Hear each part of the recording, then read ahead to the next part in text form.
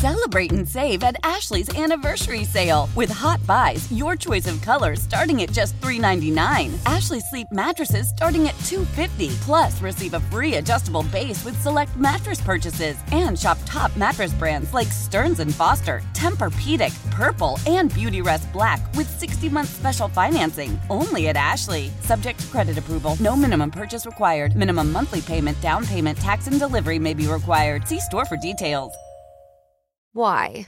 If you have T-Mobile 5G home internet, you might be hearing this a lot. Why? Every time your internet slows down during the busiest hours. Why? Because your network gives priority to cell phone users. Why? Good question. Why not switch to Cox Internet with 2 times faster download speeds than T-Mobile 5G home internet during peak hours? Okay. Stop the whys and visit cox.com/5G home for details. T-Mobile prioritizes certain T-Mobile phone users over home internet users during times of congestion. Good morning, everybody. It is 10 o'clock on the news. Thank you, Howard Eskin. I'm Glenn Macnow along with Mike Sealski, Inquirer columnist. Quick preview of the show before we get into our first topic. During this hour, and we will not wait too long, we, and by we I mean Mike will take the lead, are going to skewer the sham of a fraud, of a travesty, of a mockery of an organization that used to be known as the Flyers and has basically disappeared from any public attention, scene, relevance. There's the word. That's a lot of nouns, man. Yeah. So that's powerful nouns. That's gonna all happen this hour. We're gonna start with the Eagles, but you and I were both fairly disgusted with kind of the inaction that happened yesterday, and just all kind of leads up to. Yeah, there's a difference between not caring about a team anymore and getting fired up about a team when it does something that isn't good. And the Flyers crossed that threshold, I think, yesterday with what they did or didn't do with the trade deadline. So we're going to get there. We're going to get there. Please stay tuned. But we got to start with this. Mike, the Eagles lost the Super Bowl.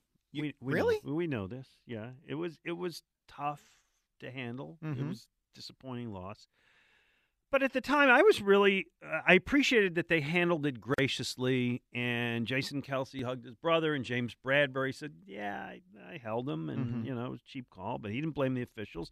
We did a little bit, but that's okay. None of the Eagles said we lost because of the terrible field, and we moved on, and we were proud of our team. Now, weeks later, yes, there's a whole other perspective coming from several Eagles players, and I think it's a bad look. I want to start with the most recent. Darius Slay has a podcast. Who doesn't? And the other day, it basically was, hey, don't blame me. We were great.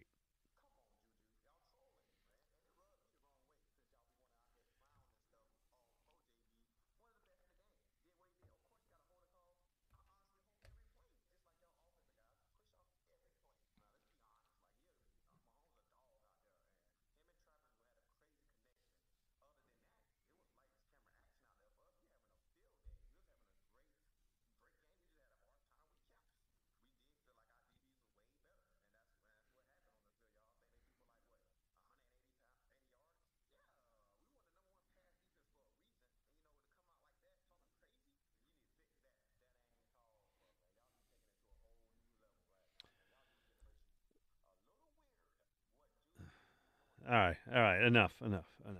First of all, I do like the musical accompaniment. Oh, yeah. That's a good touch. We need more of that on our show. Juju.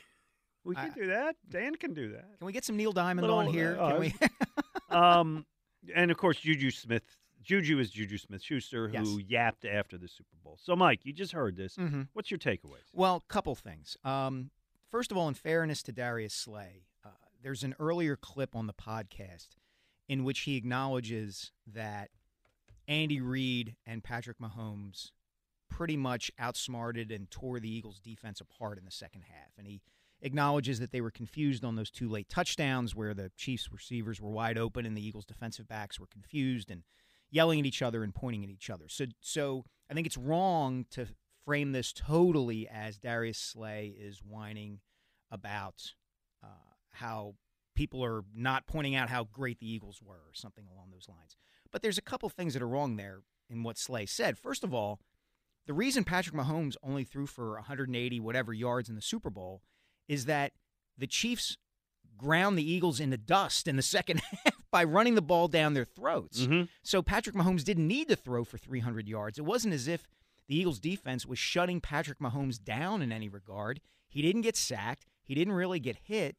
And there were receivers running wide open all over the place. What was Sheil Kapadia's stat? We talked about it a couple weeks ago on the show. The Eagles had one pass defended in the entire Super Bowl.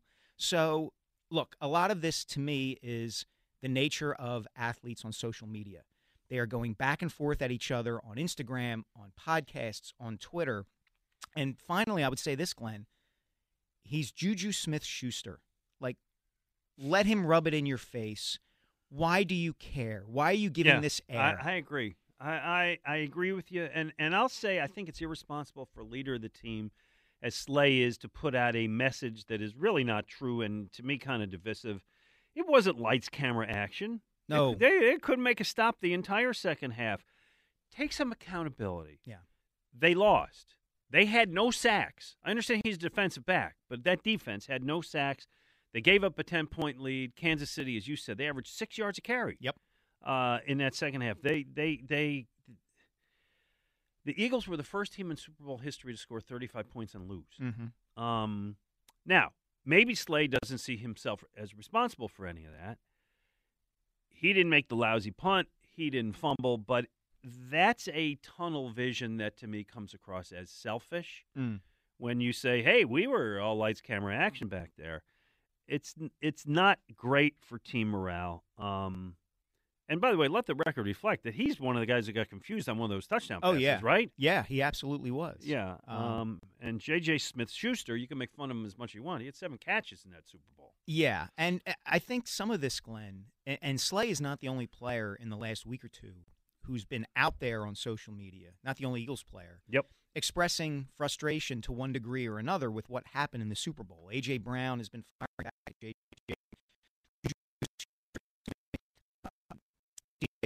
Johnson has been vocal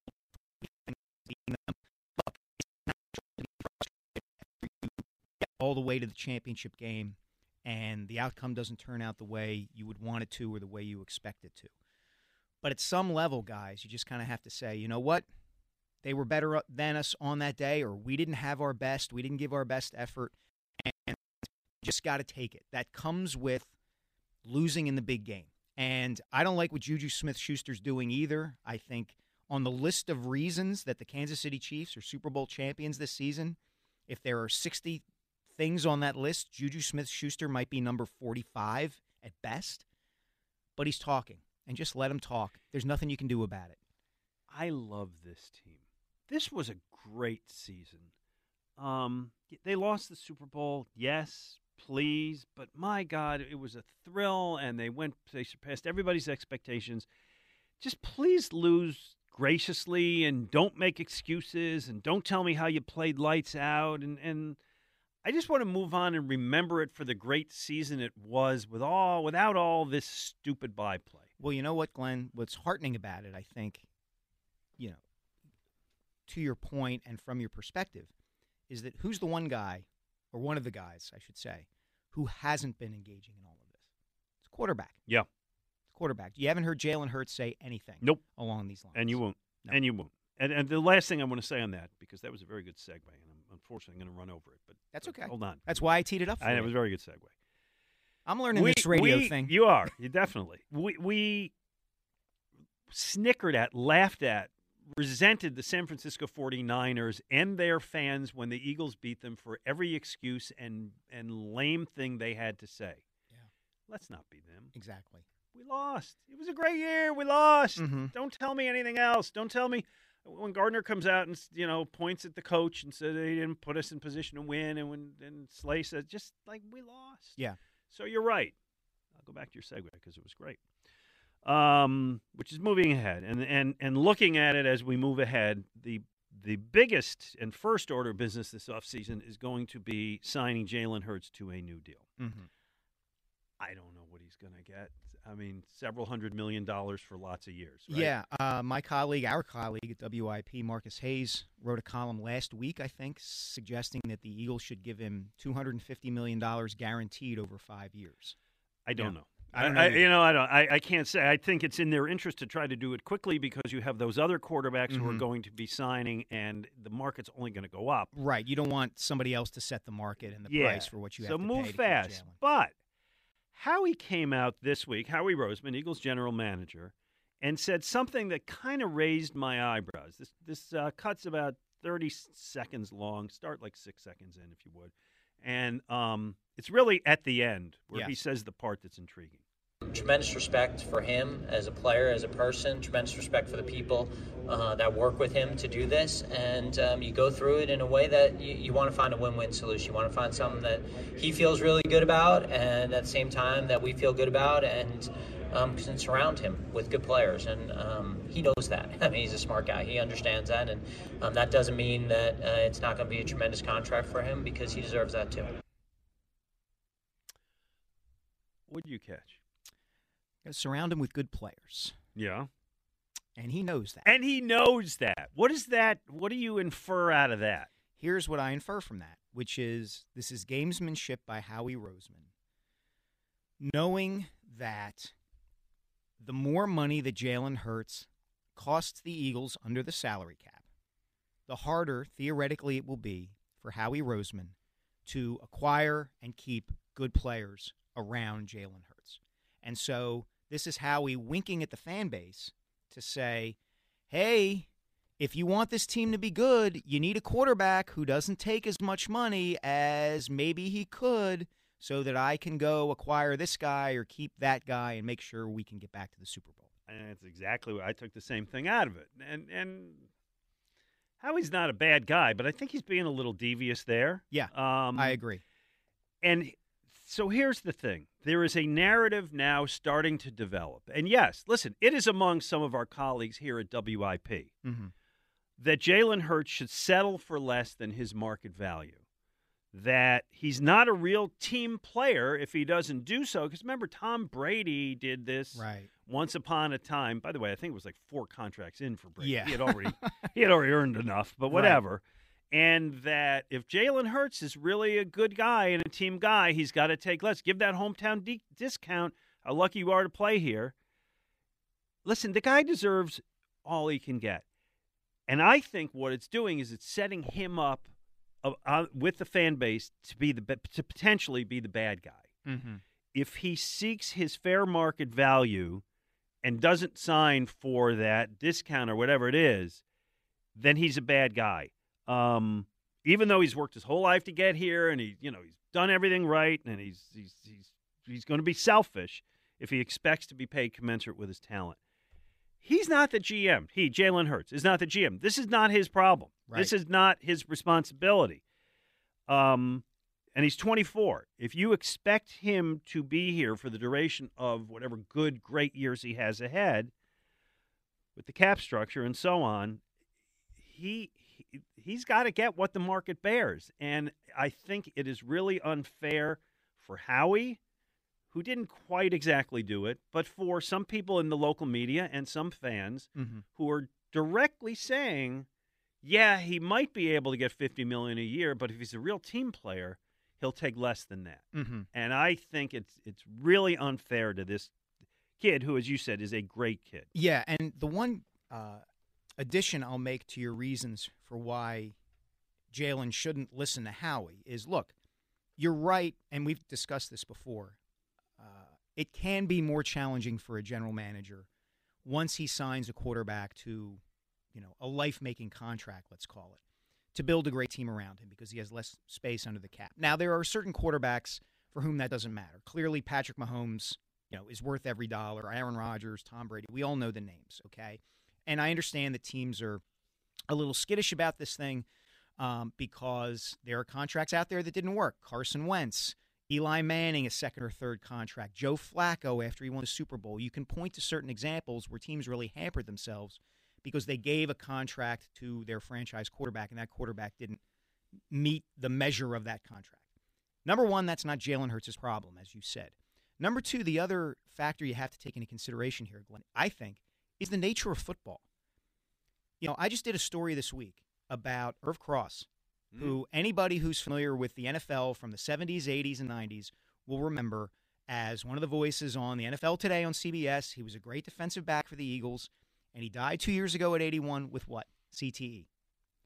These players today need to get as much money as they possibly can because this sport damages them. And I'm never, ever going to criticize a player for trying to extract every dollar he possibly can in the moment he can possibly get it. Mm-hmm. And if that hampers the Eagles in the moment and it makes Howie Roseman's job tougher, so be it. This is the way market economics work. This is the nature of football. Right. Jalen Hurts has to look out for Jalen Hurts. After all, we're all capitalists. Exactly. Aren't we, Senator? Yes, correct. Thank you, Michael. 215-592-9494. Chuck from Hatboro starts us out. Hello, Chuck. Oh, I can't believe I got on. There you go. I haven't got over the Super Bowl loss. And the only thing that I could say is I was worried that the coaching staff was not good enough to win the Super Bowl. And here's why I say that. Gannon changed his whole procedure that he did all year long with rotating the defensive linemen. Now, the worst defensive lineman on the Eagles against the run was Fletcher Cox. He had the most snaps of any of all the linemen. Hargrave, I think, was the same amount. Mm-hmm. The best defensive lineman that we had on the ends against the run was Brandon Graham. He had 18 snaps. Fletcher Cox had 42. Mm-hmm. Yeah. So he did, and I'm sure they in the upstairs they say, hey, this is where the snaps are going.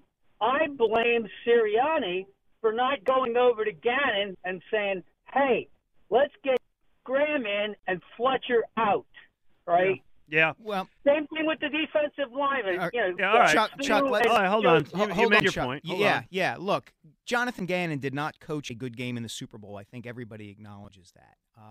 I think more to what Glenn and I are saying is we all know the reality of what happened in the Super Bowl. We all know the Eagles' defense got torched. There's no need for Darius Slay and C.J. Gardner-Johnson and other players, either on the defense or the entire team, to make excuses for it or act like the taunting of a player on the Chiefs is getting to them. Let it go. You were not the better team that day. We all get it. Move on and go start resting and getting ready for next season. You're right about that. That's it it. doesn't have to be for the fan. Accept responsibility. Yeah, as a fan, you can be angry. I get it. Chuck, I'm trying to recover from this thing. I'm doing, I think, a little better than you. I'm having a hard time I get doing it. I get so it. That's clear. why I wonder if Sirianni is the coach that can go to a defensive coordinator. Oh, he can. I have no doubt. Yeah. I mean, he may have gotten he may have gotten lost in the moment. Here's the thing, too, Chuck, and thank you so much for the call. In the heat of the moment, Sirianni is probably not the guy on the coaching staff who is tracking how many snaps Fletcher Cox is getting somebody upstairs during the game. Somebody upstairs is doing that. Is it possible that by not rotating the linemen, Jonathan Gannon hampered the defense that much that the Chiefs torched them in the second half? I suppose it's possible. I also think part of it is Andy Reid's just a better offensive coach than Jonathan Gannon is a defensive coordinator. That's it. No doubt about that. Listen, I get it. He can't get over it. And it's going to take people a long time to get over it. I understand. It is. 215-592-9494 is the number. We certainly want your calls on these two Eagle issues. And I'm curious if people agree or disagree, because I did hear a good amount of talking on the station this week, much of which would disagree with Mike and I. That's not Jalen Hurts' responsibility to make Howie Roseman's job easier. Right. Jalen Hurts' responsibility to get the best contract he can get. How do you feel about that? And, coming up, we will also bring up the sad sack of a disaster, of a travesty. Give me a couple more I was going to say, here. Glenn, you are ready to quote Al Pacino in Scent of a Woman. You're going to take a flamethrower to this team. That deserves it. Mike Sealski, Glenn Mack now on 94.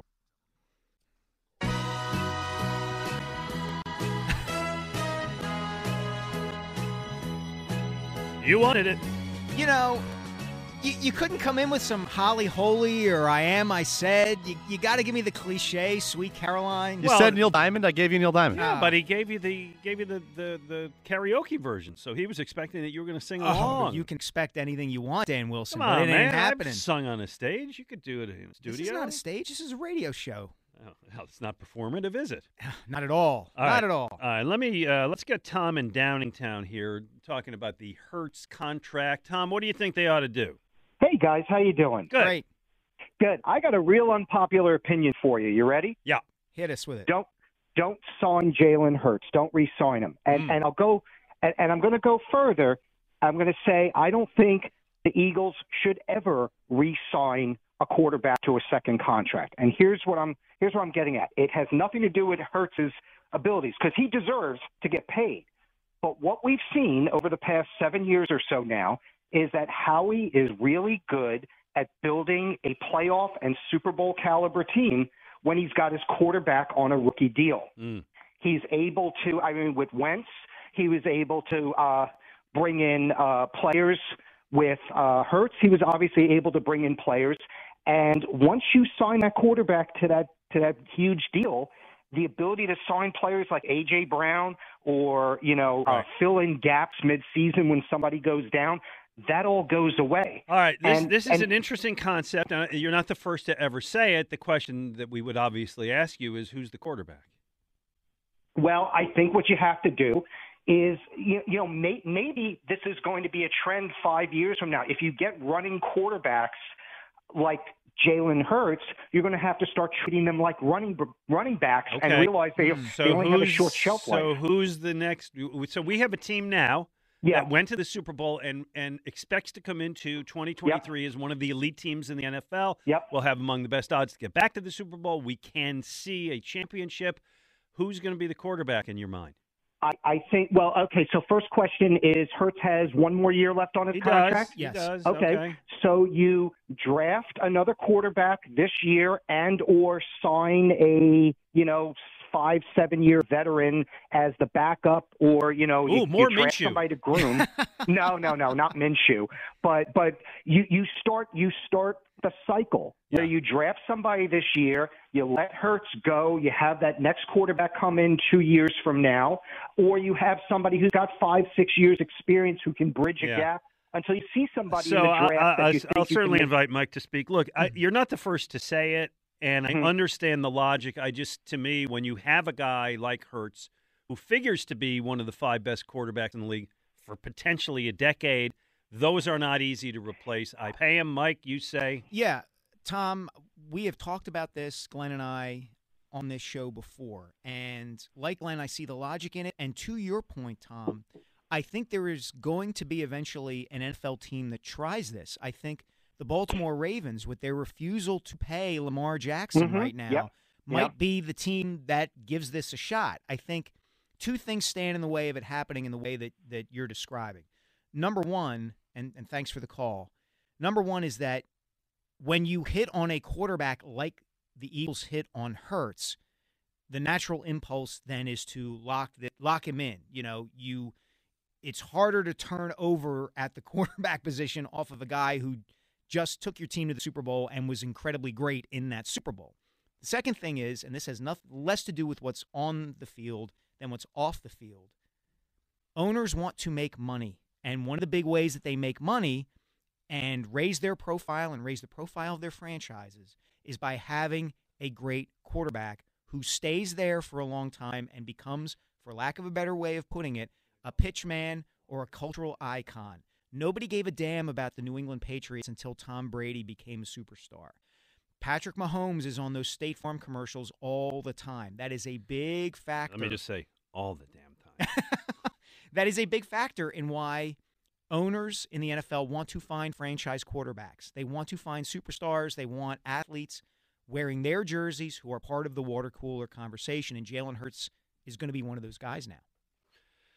The face of the franchise. Yeah. And great. And I get his logic. Listen, if I'm the New York Giants right now and I got Daniel Jones asking me for $45 million, I am of the mind to think, you know what? Let him walk away. Let him walk away. And you're right. The Ravens are in that situation where that's not an easy call. Mm-hmm. This is an easy call. Yeah. This is the guy. This is the guy who can be Patrick Mahomes. This is the guy, who, again, one of the top 5 quarterbacks in the league for years to come. I don't dispose of that. No, this was the discussion we were having at the beginning of the Eagles season when nobody knew exactly how good Jalen Hurts was and was going to be. It's not a discussion you have now in the wake of the Super Bowl. All right, Mike, I'm going to change the subject for a moment. Please, the people who are on to talk about Jalen Hurts, stick around with the Eagles because we're going to do that all day, but I want to introduce another topic here. Mike, I am going to take you back. This was the other night, probably just around 10 o'clock at the Wells Fargo Center, this noise.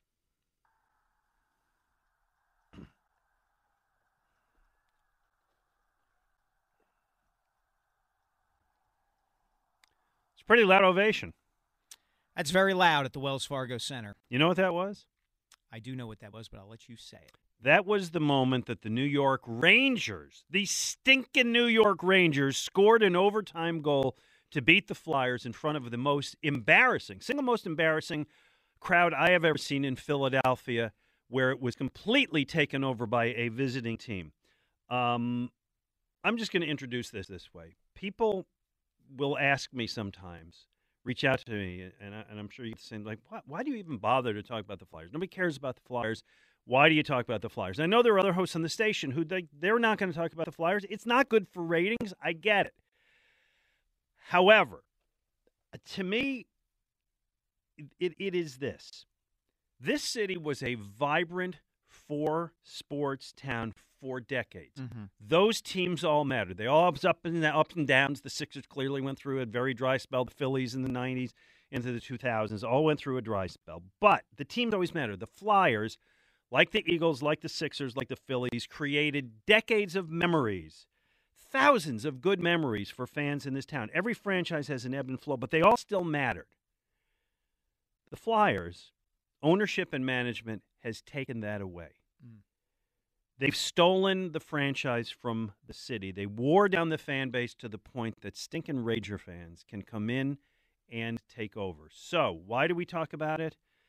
Because this is a four-sport city, and when one of those franchises is dying in front and the fans have given up, we, Mike, and I know Jody, who I work with on Sunday, all feel this way, that we got to talk about it. So, Mike, I hope I didn't say too much, but I give it to you. No, what I would add to that, Glenn, you spoke very eloquently just now of the substance of what has happened with the Flyers, which is to say one playoff series victory in the last 11 years, the irrelevance, the lack of identity, the lack of quality of play. They're not good. They're getting worse, all of those things.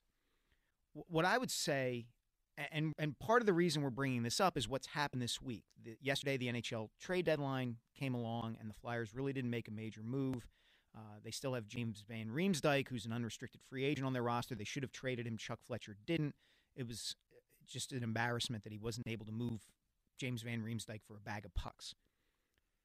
The one thing that always stands out to me about the Flyers, and this is true of the organization, and it's also true of the people in the main, I feel like, who follow them and have covered them for a while, which is the refusal to speak frankly and honestly about where they are as a franchise and what it takes to be a successful franchise in the National Hockey League.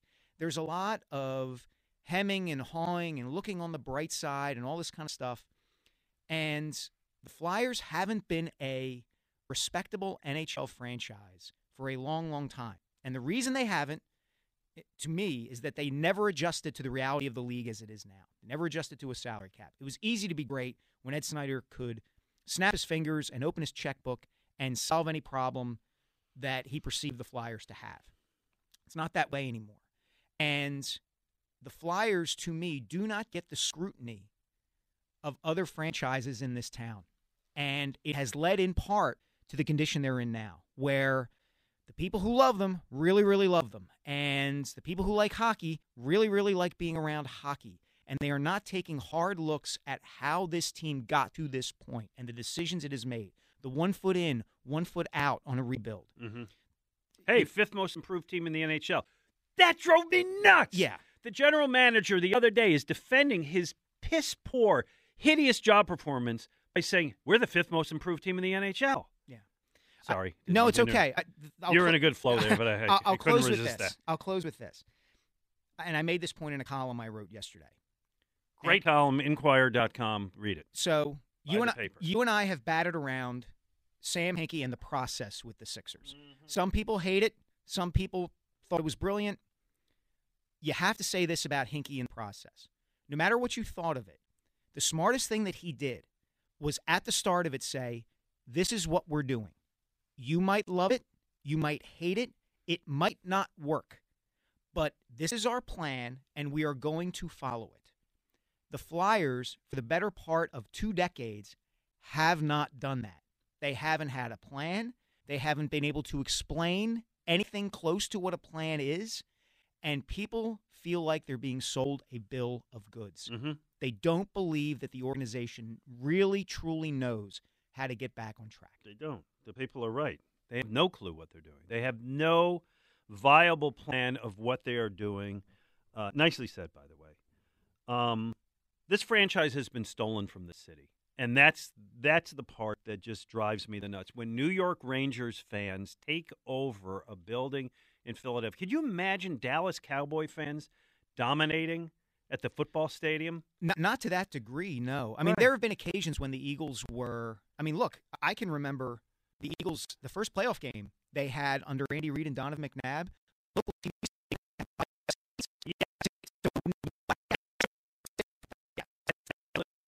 a little bit different. It's not that visiting fans came in and took over because there is so little interest. They've stolen the franchise. They wore down the fan base to the point where that can occur. They have killed a viable sport in a city that cherished the orange and black. And I understand they were always the fourth franchise, but they had a good, viable fan. 17,077 at every time. And during the Lindros era and so on, they filled that Wells Fargo Center or whatever it was called at the time, and it was always exciting. This is my point, though, about being clear-eyed and realistic and honest about where you are as a franchise, though, Glenn. When the NHL came out of the salary cap era, the Flyers still tried to do things the way they had always done them. I hear you. You know, I don't disagree with you, and I know you had your battles with Ed Snyder over it. I respect it. I do. Mm-hmm.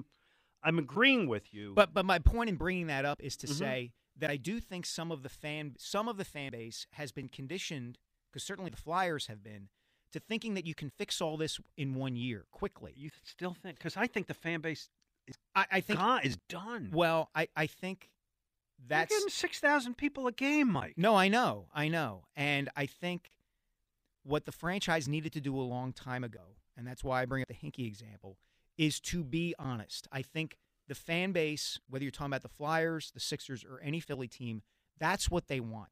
Here's what we're doing. Here we are facing reality. This is where we are. This is where we've got to do to get back to where we want to be. It's going to be hard. The Flyers have never been willing to do that. Never.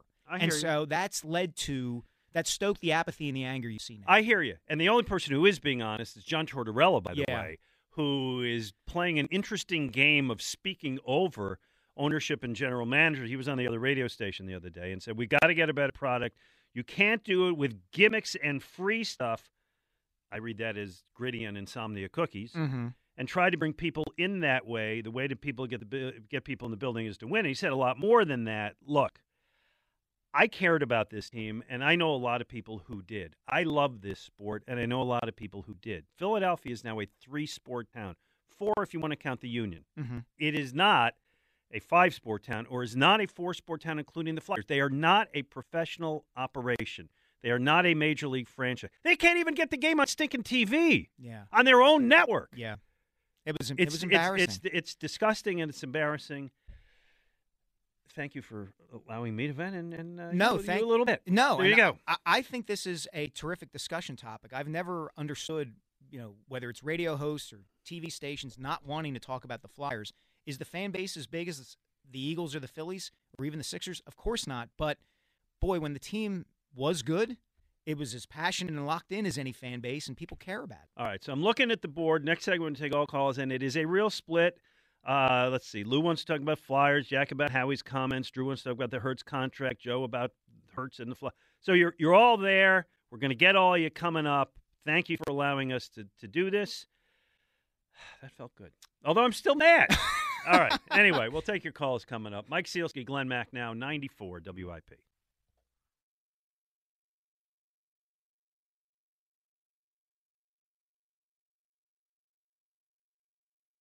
Mac, now let's take some calls, see what the people think. Lou in Mount Laurel starts. Hey, Lou. Hey, Glenn. How are you? Hey, Mike. Doing great. Hi, Lou. Glenn, I got to tell you, I've never been more embarrassed, and I've never used that word before. I'm embarrassed to be a Flyers fan right now. Yep.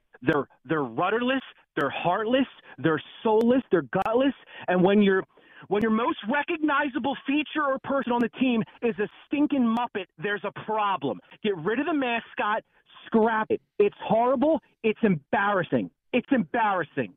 Hey, Lou, could you tell us how you really feel about the Flyers? It's hard. It's hard. No, it's horrible. The other night, I didn't think, Glenn, you took the words out of my mouth. Can you imagine Dallas fans overtaking the Link? Mm-mm. Can you imagine that? Mm-mm. And we've had those Phillies Mets games late in the season where the Phillies are relevant. But they've never taken it like that. No, and you know, it was kind of the perfect conglomeration or confluence of events too, because the Rangers had just traded for Patrick Kane. So you knew that there were going to be fans trying to get tickets to that game in the hopes of seeing Kane make his debut for the Rangers. And make his debut and maybe score another garbage overtime goal that ends our Stanley Cup. I'm still not over that. They haven't adapted to the league. They've never adapted to the rules. When everybody else was getting quick, puck-moving Russian defensemen, no. We still need our, quote, muckers and grinders because that wins. Now, we don't need stud goalies. We'll get journeymen who can't stay healthy or who can't stop beach balls. It's embarrassing. It's absolutely embarrassing. And I can only imagine Chuck Fletcher at the end of the trade deadline yesterday when people say, hey, Chuck, you didn't do anything. You think he pulled a Costanza line saying, was that wrong of me? Should I not have done that? It's an embarrassment. I've never felt this way. I have 3 children, and I made sure when they were born, all of them came into this world seeing me wearing orange and black. I made sure I had a Flyer shirt when they were all born. I'm fearful for their futures. I don't know how they're going to turn out now because that's what they saw when they came into this world. It's an embarrassment. Lou, I love you. Wow. Love you. Great job. Great vent. Wow. He needed that. He needs pharmaceutical assistance, I think, to calm down. I think he spoke brilliantly. I think he speaks for a lot of longtime fans of that franchise. Absolutely. Yes. Drew in Westchester wants to talk about Jalen Hurts' contract. What do you think? Hey guys, yeah. And before we get into that, quick, and it's just an indication. I haven't called with the Flyers comment in it's got to be 5+ years at least, and so that just goes to show. But I'm not so much embarrassed as just I feel sorry for my fellow Flyers fans who haven't been around long enough to have enjoyed and appreciated that 20-year stretch, let's say from the mid-'70s to the mid-'90s, where we averaged a finals appearance once every 3 years. Every third season, this team was in the finals. It's amazing to think that was the case, but that is the facts. I mean, right? 74, 5, 6, 85, 80, 85, 87, 97.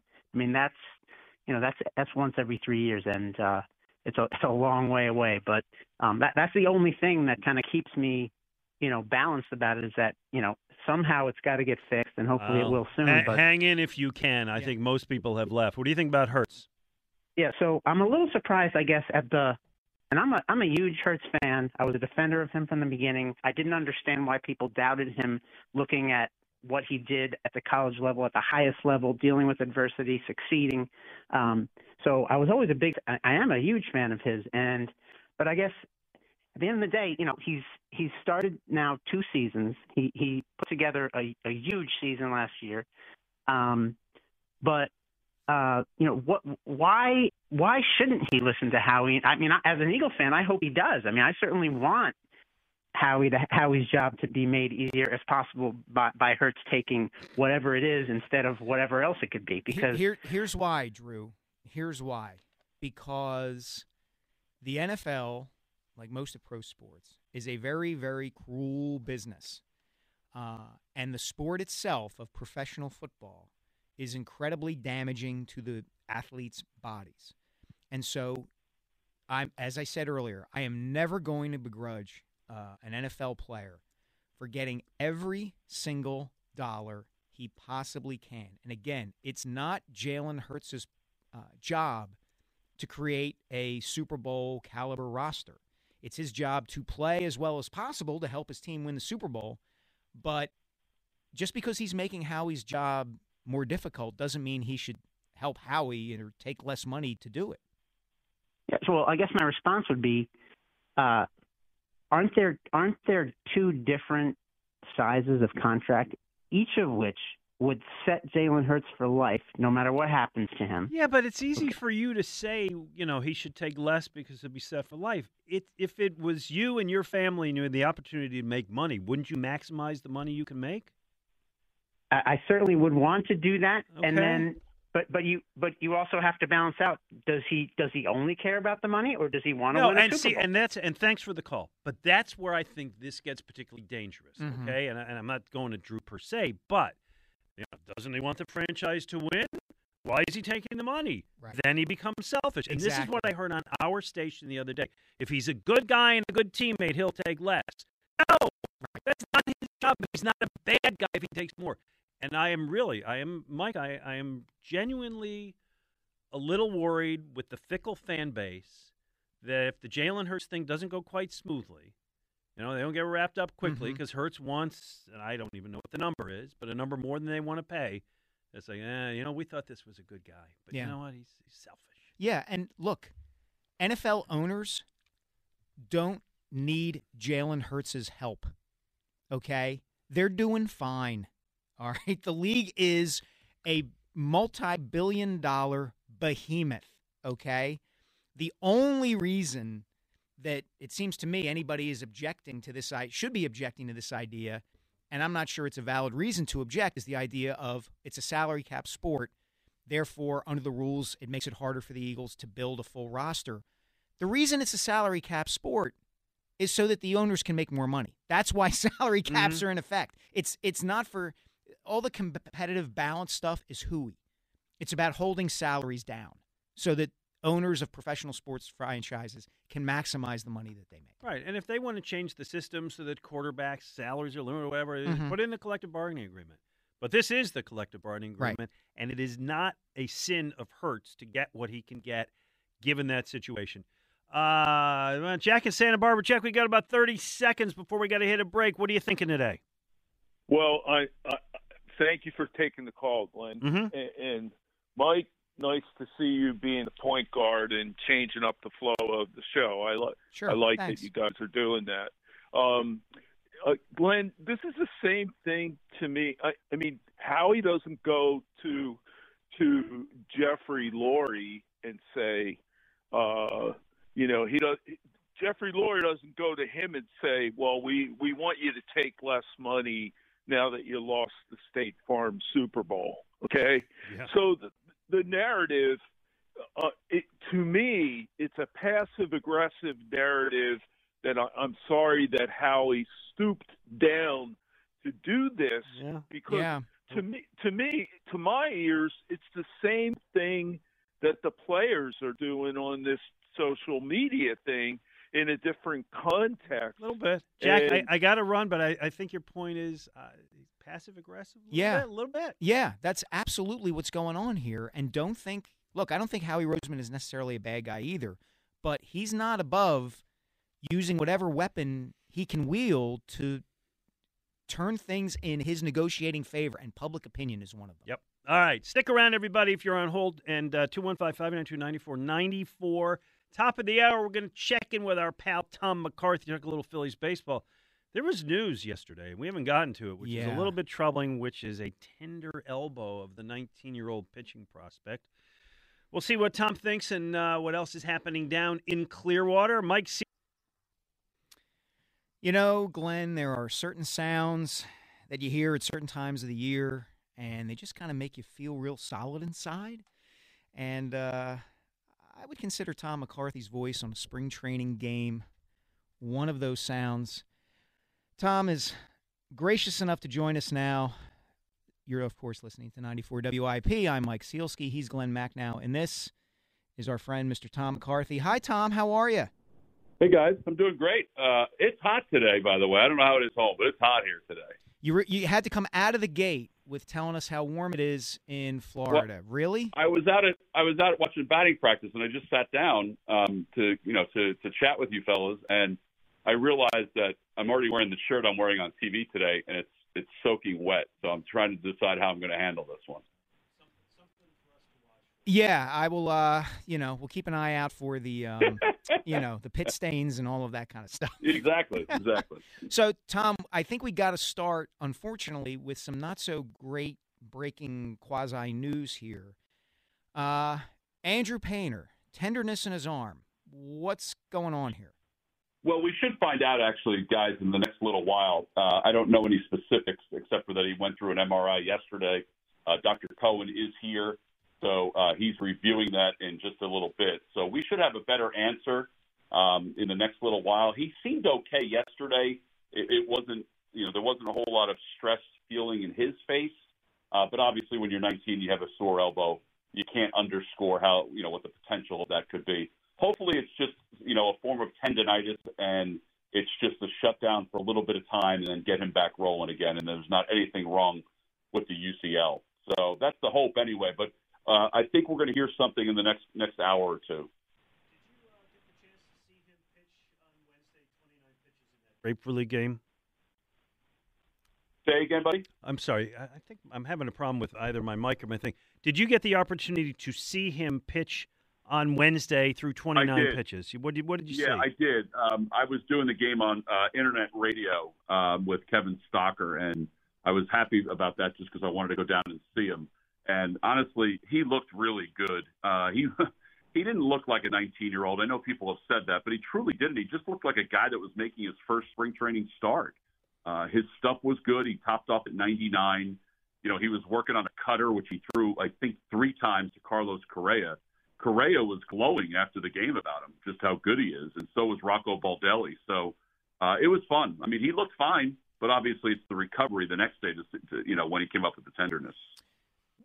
What do you think is going to happen here, Tom, with respect to Painter in the rotation and the start of the season? And obviously it's contingent on what happens with his elbow. But, assuming all things are equal and he's healthy, do you think he'll be in the rotation? Would you put him in the rotation? It seems to me that why waste some of his 99-mile-an-hour fastballs in the minor leagues? If he's got this kind of makeup, keep him here. Yeah, no, I think, Mike, that's the plan. I really do. I was sort of hesitant coming into the camp only because, I wanted to talk to Dave Dombrowski and Rob Thompson. But after talking to both of them, we had meetings with them last week. It was apparent by the expressions on both of their faces that this was not just, hey, let's give them a taste of spring training. This was, let's get them ready to be in the rotation. So I think there would be times where there'll be a 6-man rotation to sort of alleviate the inning stress on him. But I think that, the more I thought about it up until this point, and obviously whatever's going on with the elbow will dictate it, I thought he would be in the rotation. And I thought Belly Falter would be used also, but I thought that it would be Painter and then Falter would be there if they ever wanted to use a 6th man or have an extra guy. Let me change the subject a little bit. Tom McCarthy is our guest. Tom is, of course, the Phillies' terrific TV play-by-play broadcaster and the hardest working man in sports. Every time I talk to you, you're off to do this college basketball game, football game, whatever. There's been a lot of buzz this spring training about Alec Bohm, that he's put on some weight, put on some muscle, matured, certainly did improve. His defense certainly improved during the regular season last year, and that he's going to be a breakout star. I know that Jim Bowden, who former MLB GM now with the Athletic, put him as one of his breakout stars of 2023. What have you seen so far, and how do you think he can top out this year? Well, I've seen a totally different kid, honestly. I see the kid that I saw at the end of last year. Certainly not the kid that was here in spring training last season, battling for a job, looking tense, trying to not get in anybody's way. I just watched him take ground balls with Bobby Dickerson out in the, during batting practice, and he's replicating what he's doing in games. And I think if you guys have watched any of them or seen any of the highlights, he's played very well over at third base. He's made some he's made some regular season plays at third base. So I think he is still scratching the surface, but I do think that we can see a kid that can be closer to 300 in the batting average, closer to 20 home runs and closer to 80 RBIs. And I think in this lineup, that is beyond acceptable and could really he's one of those guys that quietly, like, everything he'll do could be quietly do it because the other guys do it loudly. And I think that's good for him right now at his age. That's really interesting, Tom. You talked about the difference in him from last spring training to this one, and even the change in him over the course of last season. Is that just natural maturity? Everybody remembers that incident where he was caught muttering what he was muttering after having the tough game in the field. And, I know a lot of fans, perceive that he turned things around after that. What do you think happened to allow him to kind of grow and develop in this way? Well, I think that this is going to sound, sort of simplistic, but I think Rob Thomson taking over allowed Alec Bohm, Bryson Stott, Matt Vierling, even Nick Maton or whoever came up to play that Nick Maton role, just let them be young kids and ride through their mistakes, but then embrace all of their success. And by doing that, there's no peeking over the shoulder anymore. So I'm not saying that Joe did that definitively, but I think there was some stuff to that. If there was a mistake made, Joe would call it out almost immediately. Now, Rob does too, but there's a different way of doing it. It's kind of what he did the other day with Griff McGarry when he got lit up against the Red Sox. He said, hey, I want you to just brush this aside. This is your first appearance in spring. I want you to remember how good you were with all those spring games that we did over the last several days, before we put you into a game. So there's just a different way of handling it. I really do think that Rob allowed the young kids to just be the young kids. And he didn't check their personalities. He allowed them to be part of the personality of the clubhouse. And I also think some of the veterans had a lot to do with that, too. I don't think that's simplistic at all, by the way. I think it reflects in the record when Rob Thomson, after he took over, how much they got better and specific players. So I think that is a huge part of it. Speaking about guys who got lit up, Bailey Falter, the last time we saw him last year in the NLCS, he gave up, I think, 4 runs, didn't make out of the first inning in Game 4. They won that night, so everything was okay. He made his spring debut Thursday, inning and a third, 3 hits and a walk. I didn't get to see it. Don't know if you did. They are counting. We talk so much about Andrew Painter. We don't talk about Bailey Falter. Where do you think he is this year? Well, I think that he's going to be needed, Glenn. And I think he has to figure out how to get right-handers out because obviously he's not going to be just a lefty against lefty specialist because he's going to start or he's going to be a long man. So that's going to be the key. But I think he's going to be needed. I think if Andrew Painter is shut down for any extended period of time, and I would think he's going to be if there's soreness, then Bailey's going to have to step up and be part of that solution for the 5th starter spot.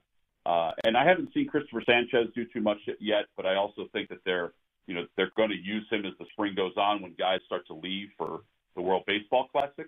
But I think Bailey has to figure out how to get right-handers out if he's going to have success as a starting pitcher. But I think he could be useful.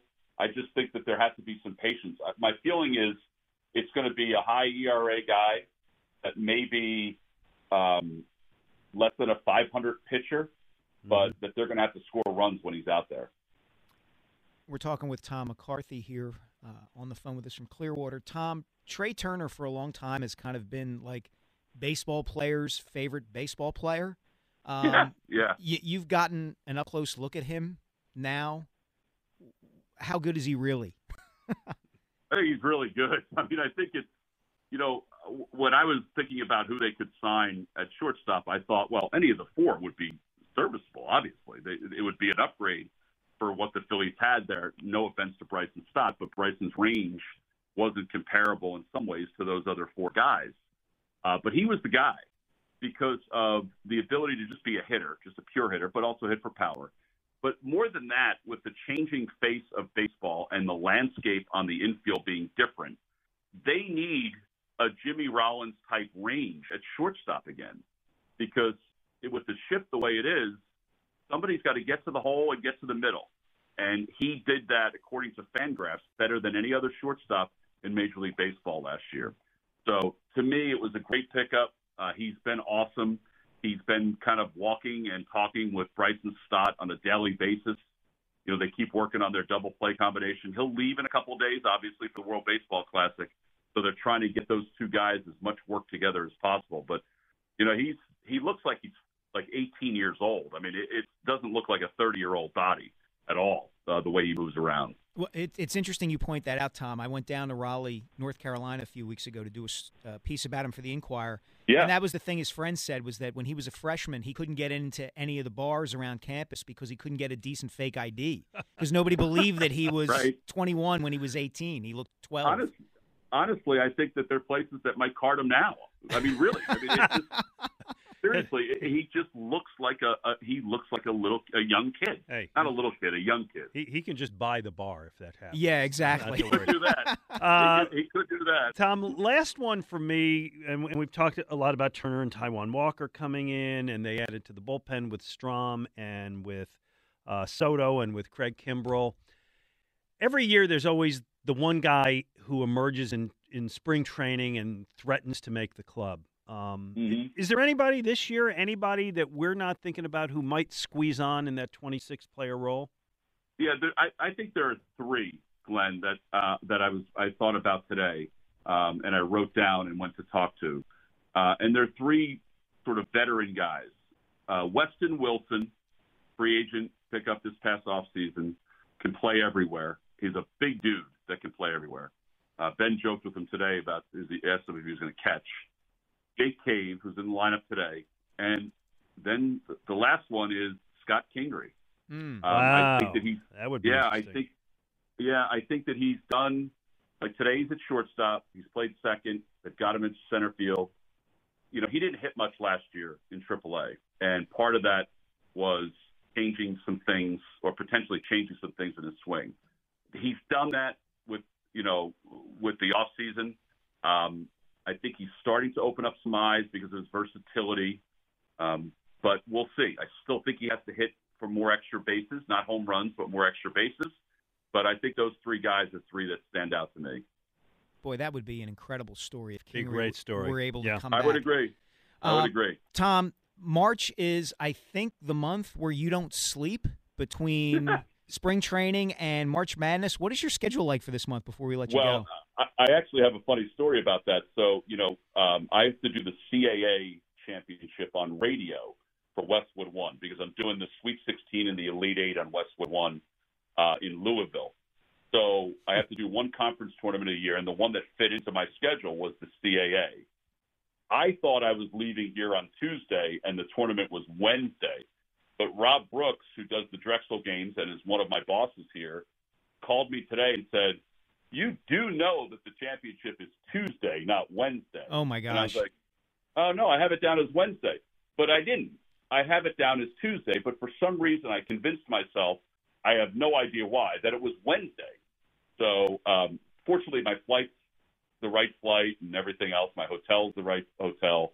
But if he hadn't said anything to me today, I probably would have waited until Monday and said, "Oh, geez, I got to be in Washington tonight." So I'm doing that. I'm doing the A-10 semifinals on TV next Saturday, and then I'm going to have a role in the NCAA tournament with CBS and Turner. Nice. But they haven't announced what that's going to be yet. So last year I was in Dayton, and I loved that part of it. I thought it was great, and my hope is that that's where I am again this year. Well, listen, when you get to the CAA tournament, after you touch base with your wife, and send me and Glenn a text message. Let us know that you're okay and you got to where you need to be. Because listening to the schedule, Tom, and your slight confusion there, I'm a little worried you're going to get to where you need to be. I actually was a little worried today, too. I actually went back and looked at all my other flights to make sure I didn't screw any of the other ones up.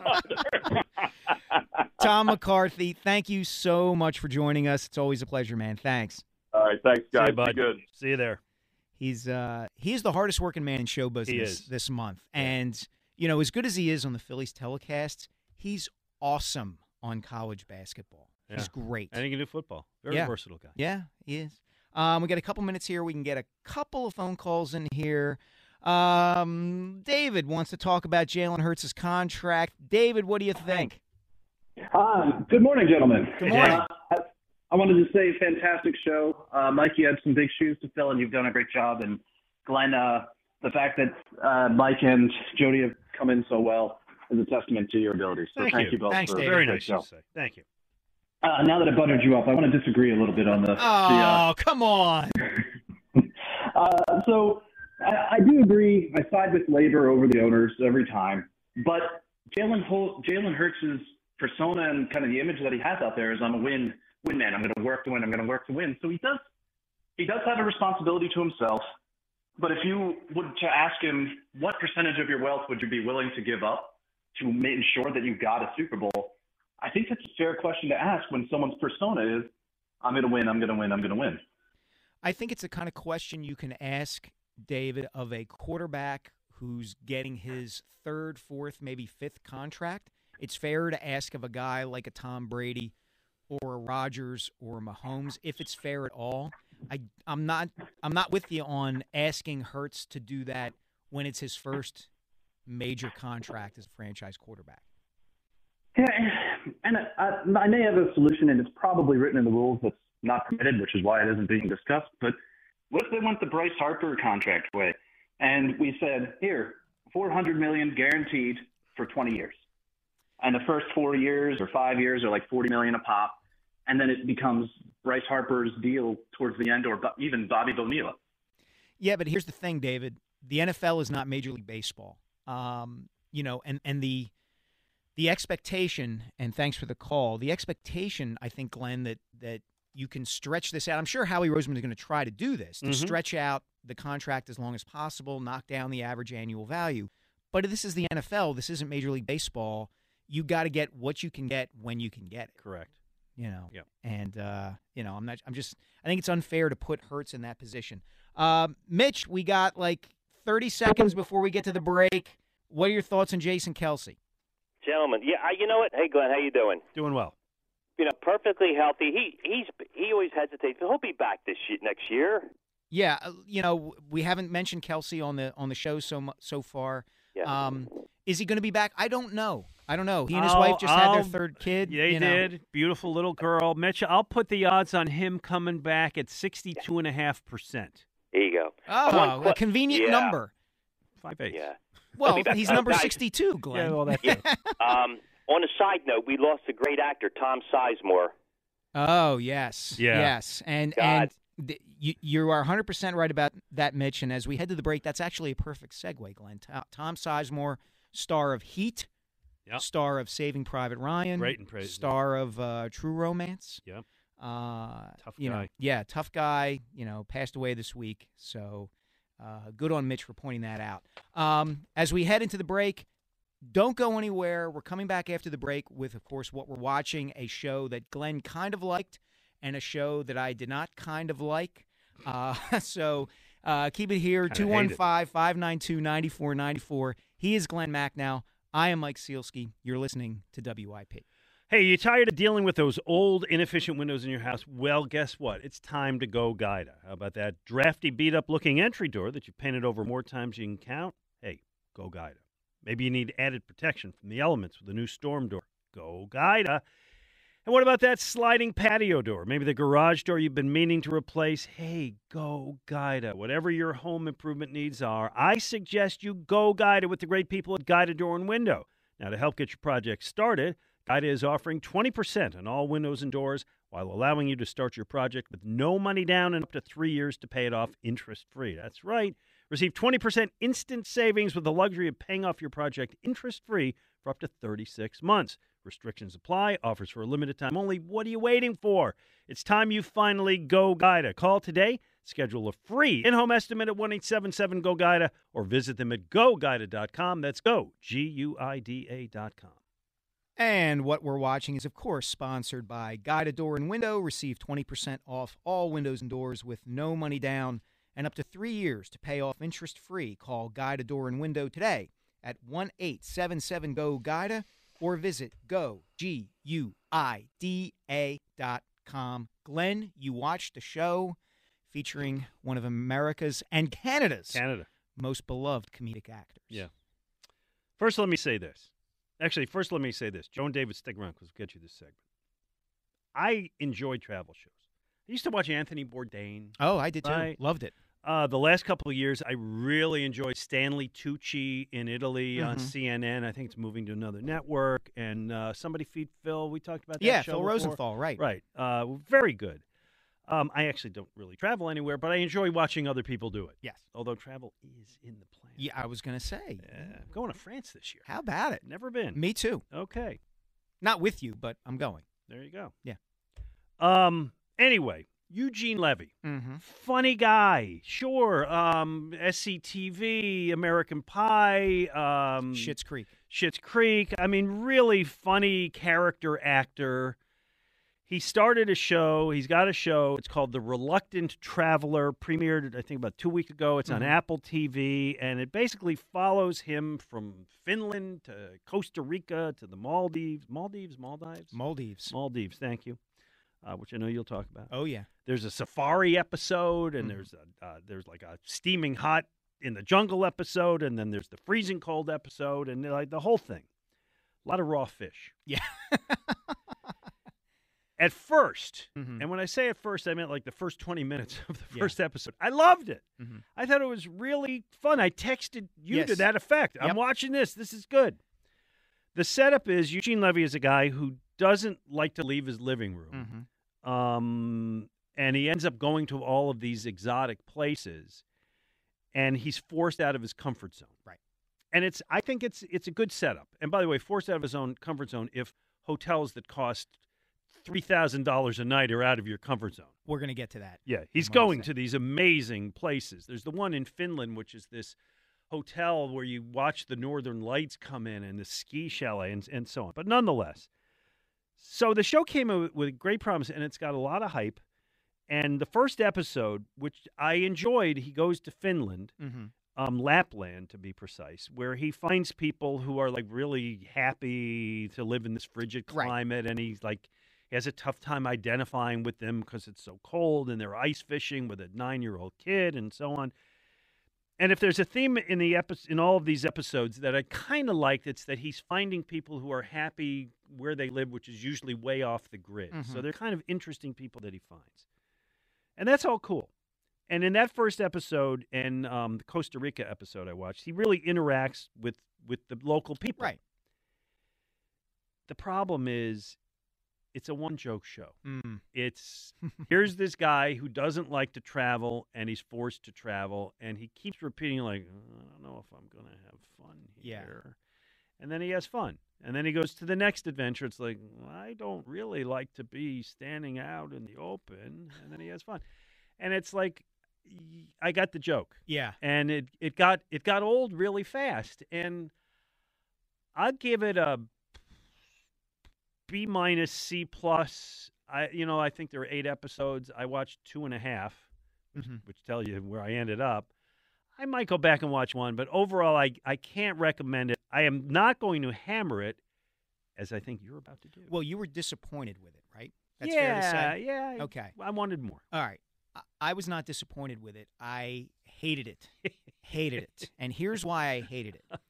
So you texted me, and your text came literally within the hour after my wife, Kate, had said, hey, Eugene Levy has a travel show, and we like travel shows. We should watch this. And guess where he goes? He goes to the Maldives. You know who's been to the Maldives? My wife, Kate, and I. My mother and father have dear friends who are travel agents, and 15 years ago, we were fortunate enough at a relatively decent cost to be able to go to the Maldives for our honeymoon. Sweet. Yes, it was incredible. So after getting your text and speaking to my wife, the first thing I did was fire up the Maldives episode of The Reluctant Traveler. And Glenn, I didn't believe him. I didn't believe Eugene Levy because here's why. The Maldives might be one of the most 5 beautiful places on earth. It is impossible to me for somebody to have apprehension going there. And Eugene Levy has like, oh, it's a seaplane, and I don't like having to land on the water. And here I am on this resort that costs $7,000 a night. Not that ours did. Ours did not cost that much. But he's on one that did. And he's apprehensive and nervous and doesn't like it. Are you kidding me? I don't believe you. I think he came off to me not as being a real human being, but an actor playing one of the roles that he's been in all these shows and movies. Yeah, he's playing that character. He's the nervous, nerdy guy. Yeah. Yeah. And I didn't believe it. And after 15, 20 minutes, I turned it off and said, I'm not watching the rest of this show because I don't believe the host actually is doing and saying what he seems to be doing. So did you watch Somebody Feed Phil? I have not yet. Okay, because he's a big dopey character. Yes. Right? He is the guy who was the showrunner for Ray Romano's show, Everybody Loves Raymond, which is not about Ray Didinger, although people think so. Close. But he really is kind of big and goofy, and so he tries stuff that he's never tried, but he always does it with enthusiasm. Like, I don't know, but this is great, right? Yeah, Eugene Levy kept going to the same trope, which is, I think I'd rather just be home watching TV, but okay, if you want me to experience this amazing thing, I'll try Right, it. exactly. If you want me to go to the most beautiful spot on the entire planet, I guess I will, but I won't really like it. And if you show me the chef who's making the incredible meal, I don't know. He wants me to help him. I don't. Dude, this is not entertaining and fun. It's just not. I give it 1 star out of 4. I was really disappointed. I give it 2.5 stars, and I was disappointed. And the 2.5 stars is not because of Eugene Levy, who was the disappointment. It's because the places were so amazing. Yeah. That I enjoyed seeing those places and thinking, gosh, I'll go there instead of him because I'll enjoy it. But ultimately, I don't recommend the show. You give it the big kick in the butt. I do. But I will say this, and we talked about this before we got on the air today. We had discussed the Apple TV show Shrinking on an earlier episode. Yeah, you recommended that to me. I'm enjoying that. Yeah, it's been great. It's been great. Caught up on that last night. Highly recommend that. Do not watch The Reluctant Traveler. All right. Here, by the way, here's the other shows that I'm watching just to tell people. I've reviewed them all before. It is season 2 of Your Honor on HBO with Walter White, and it's Bryan Cranston, and it's great. Okay. That is a great show. You should be watching it. Start with season 1. And I'm watching The Last of Us on HBO Max, which is the apocalyptic show, which is excellent. Okay. So those are the shows I'm watching. All right, watching. good to know. We finally got Hulu, so I'm going to try to catch up on some stuff there. Good. So let's transition to Joe, who wants to weigh in on the Flyers. Joe from the Northeast. What are you thinking, Joe? Listen, I heard you guys talking. Whatever happened to this franchise, they never tanked. Never. I mean, they came in this year in hockey in 1960-something. They've never tanked like Pittsburgh Penguins did. Got Crosby and all these. You're saying pockets. you want them to tank, or you're glad they're not tanking? No, not at all. You don't want them to tank. They never did that. Yes. It was the classic franchise. That's what I'm getting at. Like, you saw what Pittsburgh did. They got Crosby, Malkin, and the goalie, Fleury. Yeah. 3 years in a row. And you know what it did, Joe? It set them up for the next 2 decades. Yes, it did. Joe, they won 3 Stanley Cups. Yes. But listen, the thing I'm saying is, listen, I wanted to talk about Donovan or Jalen Hurts. But when you guys started talking about the Flyers, it really riled me up. I never missed a game. So where are you now with them? What are your thoughts now? What do you think they ought to do? I don't even know. It is such a shamble. I don't know if it's hockey itself. Well, the game. I would say this. I would say this, Joe, and thanks. The sport changed, Glenn. The sport went to a salary cap. And again, you and I have had this discussion. We're going to continue to have this discussion. I don't like the idea of quote-unquote tanking either, but the incentive structure for the sport is set up to make teams do that. Yeah, I get it. But, I mean, at this point, there's such a mess that whatever. You just tear the whole thing apart and start over. And so if you want to call that tanking, you do. There's nothing other than the goalie and the coach. Right. The goalie and the coach are the only 2 things in the entire organization that I want to keep. I don't want to keep the owner. I don't want to keep the general manager. I don't want to keep the president. You don't want to keep the mascot most of all. I definitely don't want to keep the mascot. I probably don't want to keep 16 of the 18 players. I don't even know who the second one is that I would want to keep. Okay? So all of that. Now, if that means you're tanking, you're tanking. But the bottom line with me is it's got to be a rip down. So call it what you want. Yeah. See, this is, and I don't want to get too sidetracked, tanking to me is going into a season deliberately being bad, saying, we could have signed that other point guard, but we're going to sign the lesser point guard and play him because we really only do want to win 10 games. Tanking that I can live with, if there's such a way to say this, is we're going to trade all of our players that have any kind of market value for second-round pick, third-round pick, and hope that it works out. Mm-hmm. But when the season starts, we're not going to deliberately lose. We're just going to be in a position where we know we're not going to win much. That's not unethical. Unethical is saying we're going to deliberately have bad players so that we lose every game. Ethics aside, I think one of the benefits of the Flyers doing the teardown that you're describing and that I think they need to do is that it would allow them to get a young star, and they need that on the ice, the way the league is now, the way the sport is opened up, and they need it, quite frankly, for publicity and gotcha. They have nothing to sell, so they're selling cookies and mascots. Right. Say what you want about the Sixers and their inability to get past the second round of the playoffs. Joel Embiid is loved by a huge segment of the fan base in this city, and there are going to be people in years to come who say, I got to see Joel Embiid play with the Sixers. No doubt. And that's a byproduct. Anyway, we'll get all that and more. Gary, David, Mike, hang in there. After the break, we will get to you. 215-592-9494. He is Glenn Macnow. I am Mike Sealski. This is WIP. We are back here on 94 WIP. Glenn Macnow with me, Mike Sealski. David, we will get to you. David wants to talk about Jalen Hurts' contract. Go ahead, David. Hey, good morning. Mike, I feel an affinity to you. I have a senior at LaSalle right now. Oh, that's awesome. Yeah, so whenever I hear you talk about it, I always bring my other boys in the room, like, hey, this guy went to LaSalle. Where'd your brother go? So they love that. 4 of the best years of my life. Oh, that's good to hear. He loves it there. Glenn, I feel an affinity to you forever, especially for beer. There you go. I love your What's Brewing. It is. My wife and I watch it all the time. We love it. Episode tonight, NBC Sports Philadelphia, and I'm joined by Todd Zalecki. And Todd and I do a projection of National League East standings based on the quality of the beer in those cities, which is pretty darn scientific. By that standard, the Phillies are going to win the division by 25 games. Well, I don't want to reveal that. I don't know, no spoilers here, but maybe. Hey, whatever it takes to get them there, right? Yep. Hey, Glenn, real quick, Your Honor, I love it. Hope Davis over the top as the wife of Baxter. Too much. She's a bad woman. Yeah, she's a bad woman. rough. But Mike, I'm telling you would really like that show. All right, I got to check it out. Yeah. David, what do you think about Hurts' contract? So here's the thing, chess versus checkers, right? Let's look at it. And I hear what you're saying, which is you don't give money back. But let me say this, like, what if you said, and what if a quarterback said, and Joe Burrow being a good example, hey, I want a certain percentage of my contract to go to the offensive line because I know that will sustain my career and I will get additional contracts as a result of that, especially someone like Hurts, right, that relies on protection and moves. And if you go down within the first contract, you might not get that second one.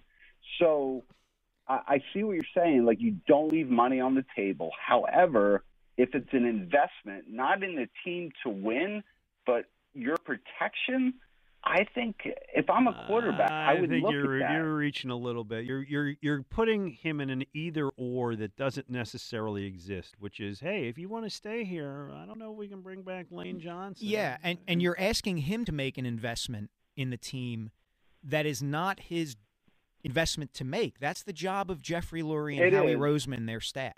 There's no question. That's absolutely correct. But I'm just looking at it from a position of, like, take all the money. They don't invest around you. You go down. You're Robert Griffin, and it's over, right? He never got that second contract. So I don't know what that language looks like. I don't know what that conversation sounds like. However, like, if I look at a Robert Griffin and I say this guy never got a second contract because it was – and, you know, that's not a good example. It wasn't all in him. Yeah, I'm saying, like, I hear what you're saying, David, and thanks for weighing in. Here's the thing, though: Jalen Hurts is going to get this second contract. You know, Robert Griffin got hurt at the end of his first season with the Washington. I guess Shanahan put him in hurt. Right, exactly, and he didn't get to the second contract. Jalen Hurts got his team to the Super Bowl and has definitely made it. So, anyway, at this time every week, we always check in with our friends at Cooper Doc. Dr. David Gelt is here. Dan, you got him up. And Dr. Gelt, how are you? Hold on. Before we go to Dr. Gelt, let's play this. Go. Sorry.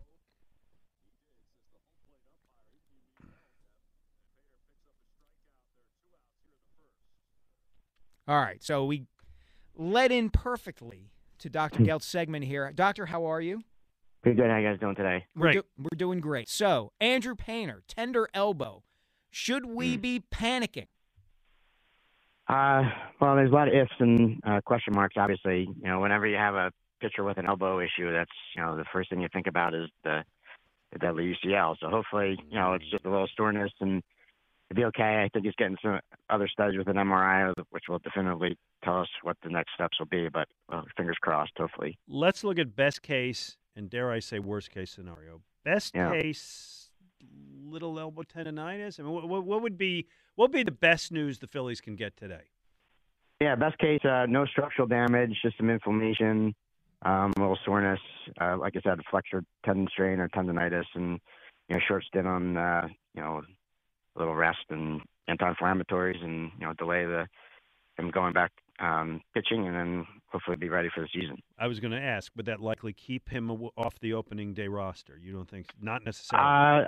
It depends. It depends how long he's going to be, but with him being so young and being such a hot prospect, I think they're definitely going to take it slow for sure. Okay. How much would that help, Doctor? That could you pitch him every 6 days? Is there some kind of regimen that the Phillies could follow to make sure or guard against further injury? Yeah, sure. I mean, rest is always best for the inflammation or tendonitis issues. So we try to take it slow, pitch counts, innings. Extend the amount of time in between. So, yeah, definitely something that they're going to keep an eye on and take it slow and more conservative. Okay. What I'm about to ask you, we hope and believe will not be true, but we need to ask. What's the worst-case scenario here? Worst-case scenario is UCL injury, and he's going to be having surgery like Bryce Harper. Holy cow. I wish I hadn't asked that question. I always will go one question too far. You must be fun at parties. You asked the question, Glenn. I did, and then hopefully. But hopefully that's not. I mean, if he just has some soreness, well, hopefully that's he didn't feel a popper from what I read. He didn't have all of a sudden a one pitch thing, and all of a sudden that bothered him. So we'll see. All right. Well, Dr. Gelt, thanks so much for the insight as always. What do you got going on? What are your thoughts on the Sixers and Eagles? Go ahead. Well, I was going to say I have a documentary I started to watch. So for me, you guys might want to. Yeah, Dr. Gelt's always got good TV stuff. What are you watching? So I just started watching the Fire Festival documentary on Netflix. I don't know if you heard about it. It's similar to the debacle with Woodstock. So it's about this music festival that they tried to put on down in the Bahamas back in 2017, and it was just a disaster. About the guy who had a fraud and everything, got put in jail. But it's pretty interesting, and it's about an hour and a half, so I'm about halfway into it, but it's pretty good. You know what the lesson from this is, Doctor? Don't put on music festivals. They just don't work out. Yeah. Dr. David Gelf, Cooper Docs, thank you so much for the time, sir, as always.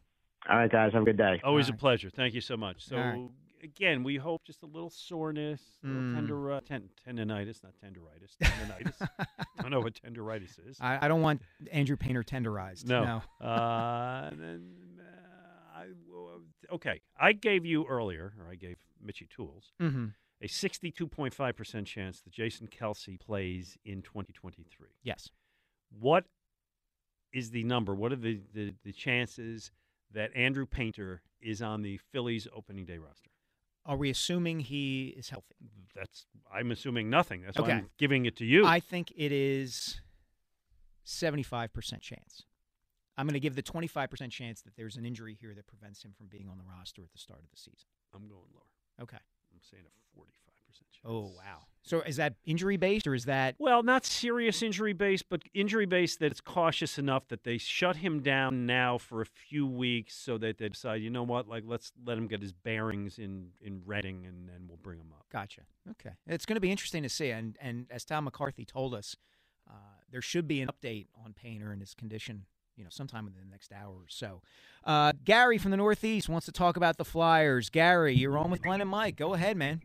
Hey, guys, man. Broad Street Bully here.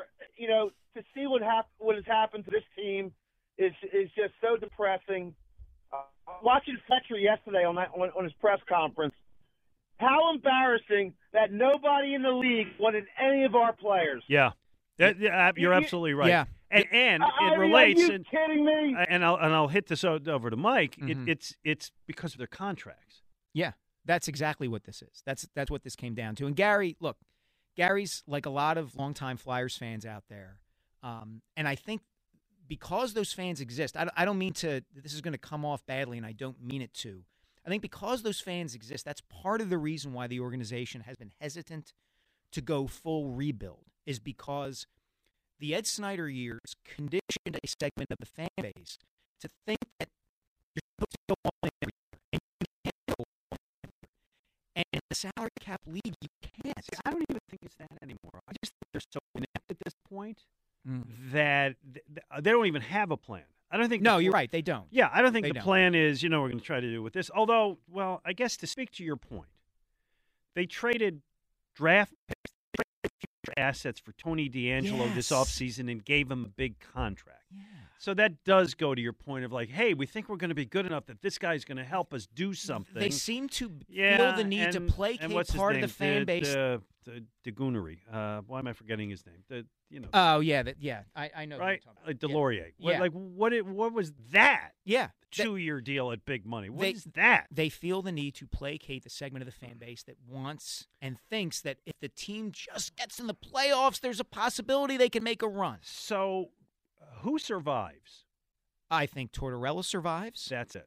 And I think that might be it. However, I would argue that they've created a potential problem for themselves by having Tortorella become the face of the franchise and the truth teller of the franchise. Because unless you... Truth teller is a good way to put it.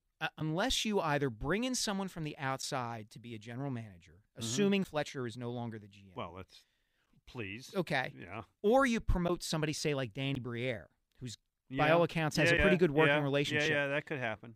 Unless that happens, where you bring in someone who already maybe has a relationship with Tortorella and can work with him, the GM's going to come in and have to supplant the head coach as kind of the powerful force on making decisions, right?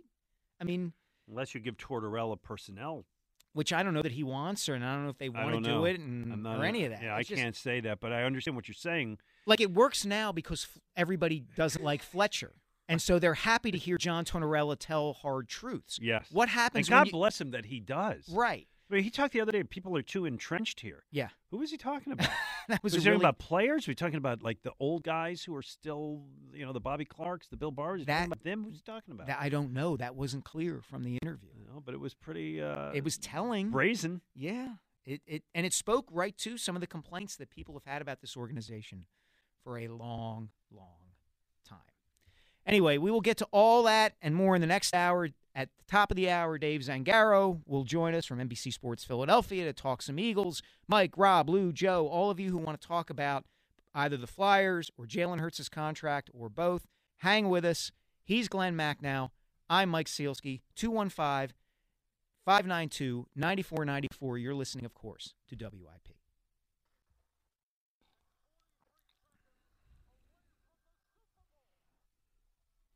Yeah, it all felt pretty good right around there. Yeah. Yeah, that was... We're not going to give away the end, Merrill, but it was pretty fun right there. Well, that was interesting for two reasons. First of all, the quarterback sneak and what's all the controversy around that with the Philadelphia Eagles. And second, of course, Jalen Hurts. Dave Zangaro of NBC Sports Philadelphia joins us right now. How are you today, my friend? I'm doing well, guys. How are you? Doing great. Hi, Dave. Thanks for joining us. So we've been talking a lot about Jalen Hurts and the potential contract he may sign today. Not today, I'm sorry. We've been talking a lot today about it. Not that he's going to sign it today. I don't need you to project numbers because I have no idea. But Howie dropped a little line into his press meeting at the Combine saying, like, well, it's got to be good for him. It's got to be good for the team, and he knows that, and so on. And I'm just wondering, do you anticipate this going smoothly and quickly, or will this be about the Eagles trying to explain to Jalen that he's got to take a lower offer to make it work for them? Yeah, I mean, I hear a lot about that, but I think it's going to be a big number no matter what. Like even if he takes a lower number than what he could get, like, it's still going to be an enormous number. Like there's not going to be a massive discount at all. I mean, he's going to get paid the going rate, and the going rate is going to be $45 to $50 million a year. It's going to be a massive contract. So that's just what it is. And the Eagles are preparing like it's going to be a massive number because they have to plan the rest of their roster construction around it. And a big part of that is kind of transitioning from having all these veterans with these big contracts to relying on players on rookie deals. And that's just the way it needs to go. And that's the way it's going to go. I mean, we already kind of see it happening with Jordan Davis, Nakobe Dean, Cam Jurgens. Like these guys are going to play a lot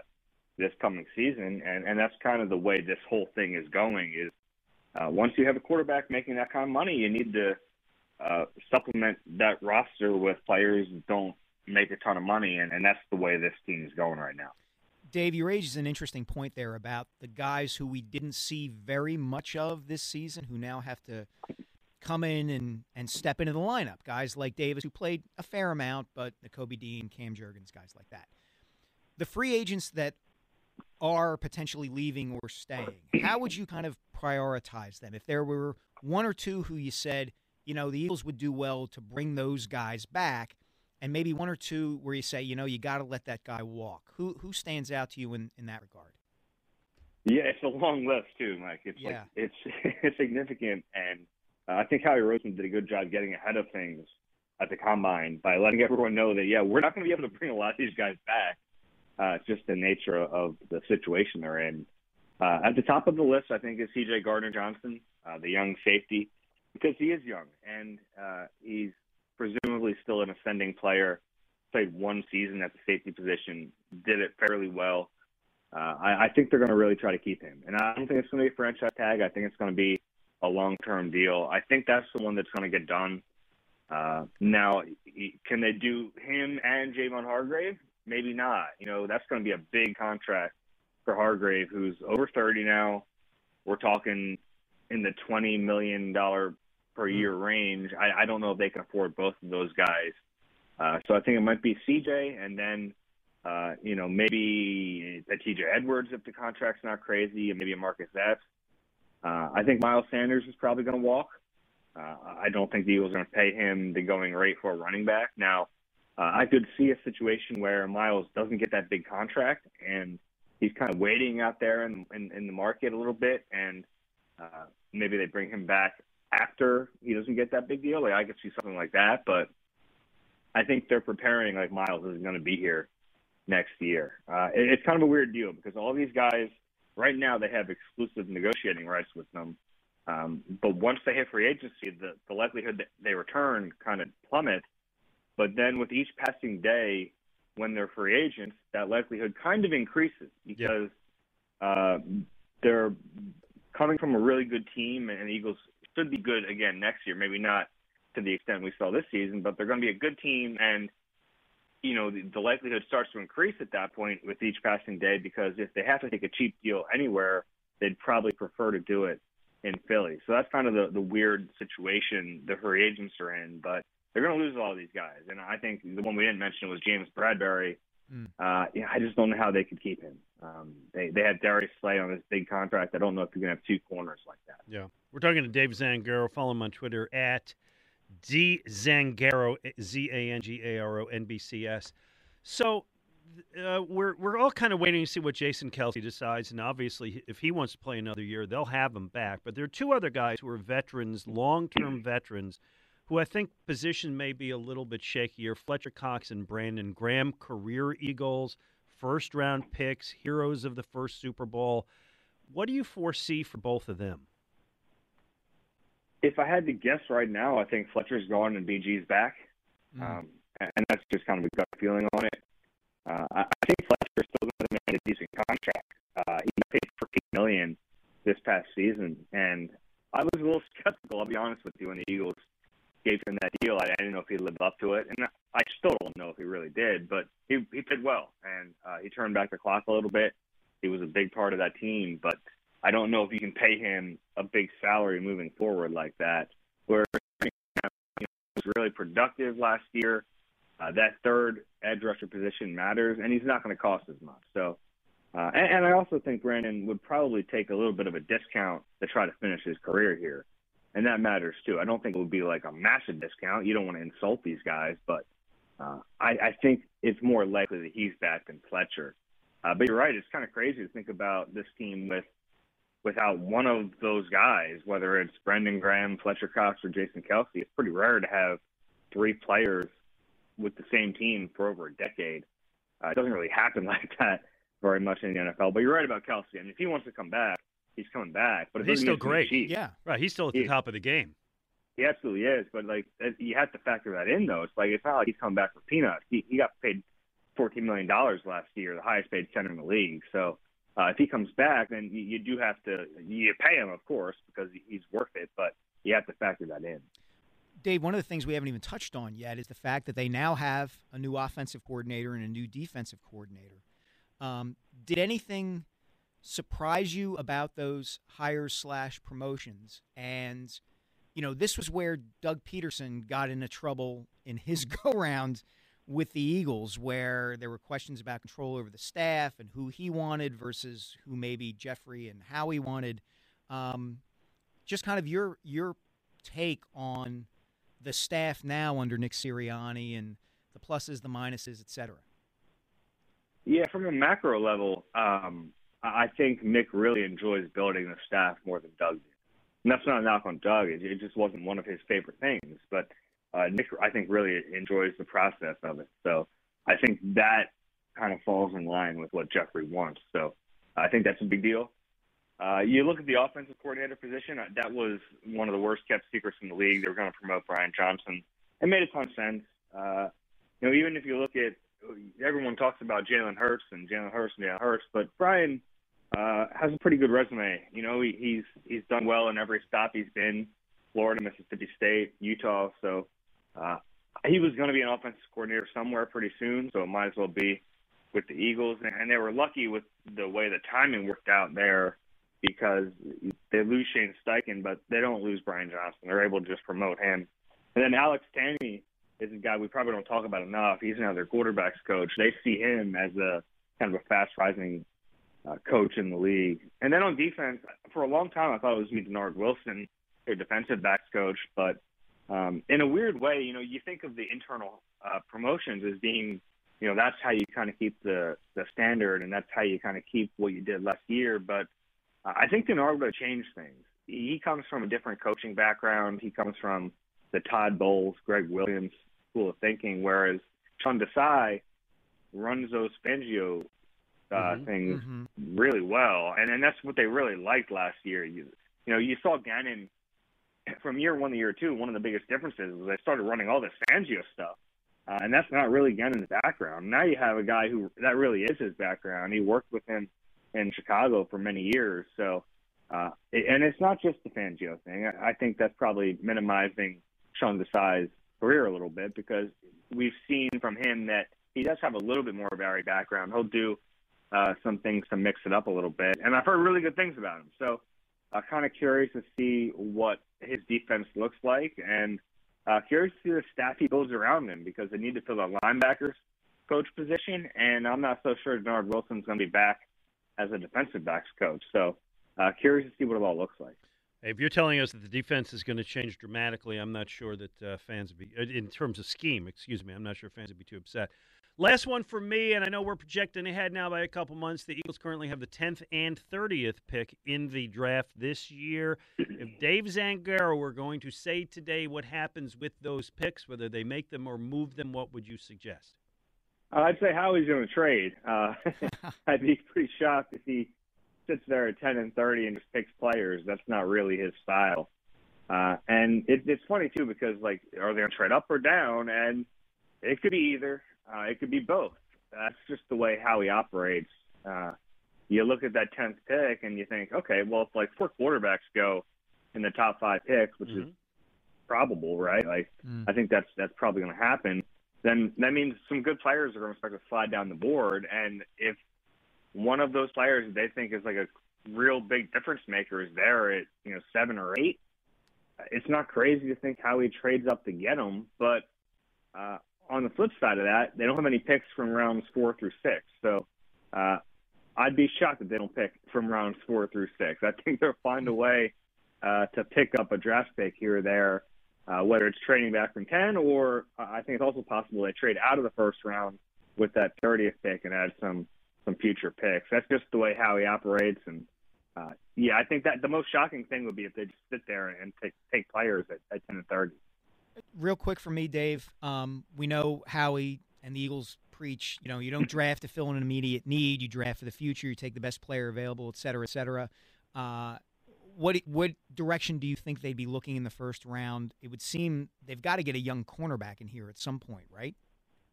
You would think. I mean, it will be a good year for that. I think there are, a few cornerbacks worthy of first-round picks, and we know the history there, too. They haven't taken one in the first round in 20 years since Lito Shepherd in 2002. So that gives you a little bit of pause. I think edge rusher is a big possibility. That kind of lines up with where they're picking, too. So, and it might not seem like an immediate need because they have Josh Sweat and Hassan Reddick, but that third edge rusher in this defense is a big deal. They like to rotate. So you could see edge rusher, you could see interior defensive line too.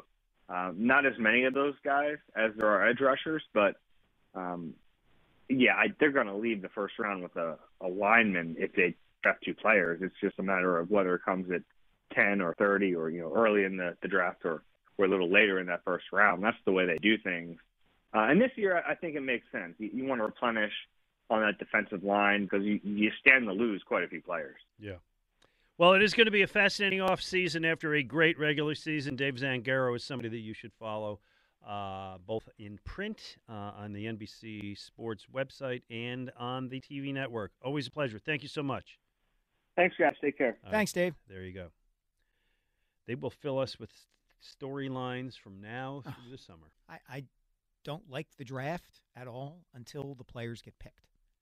And then I don't.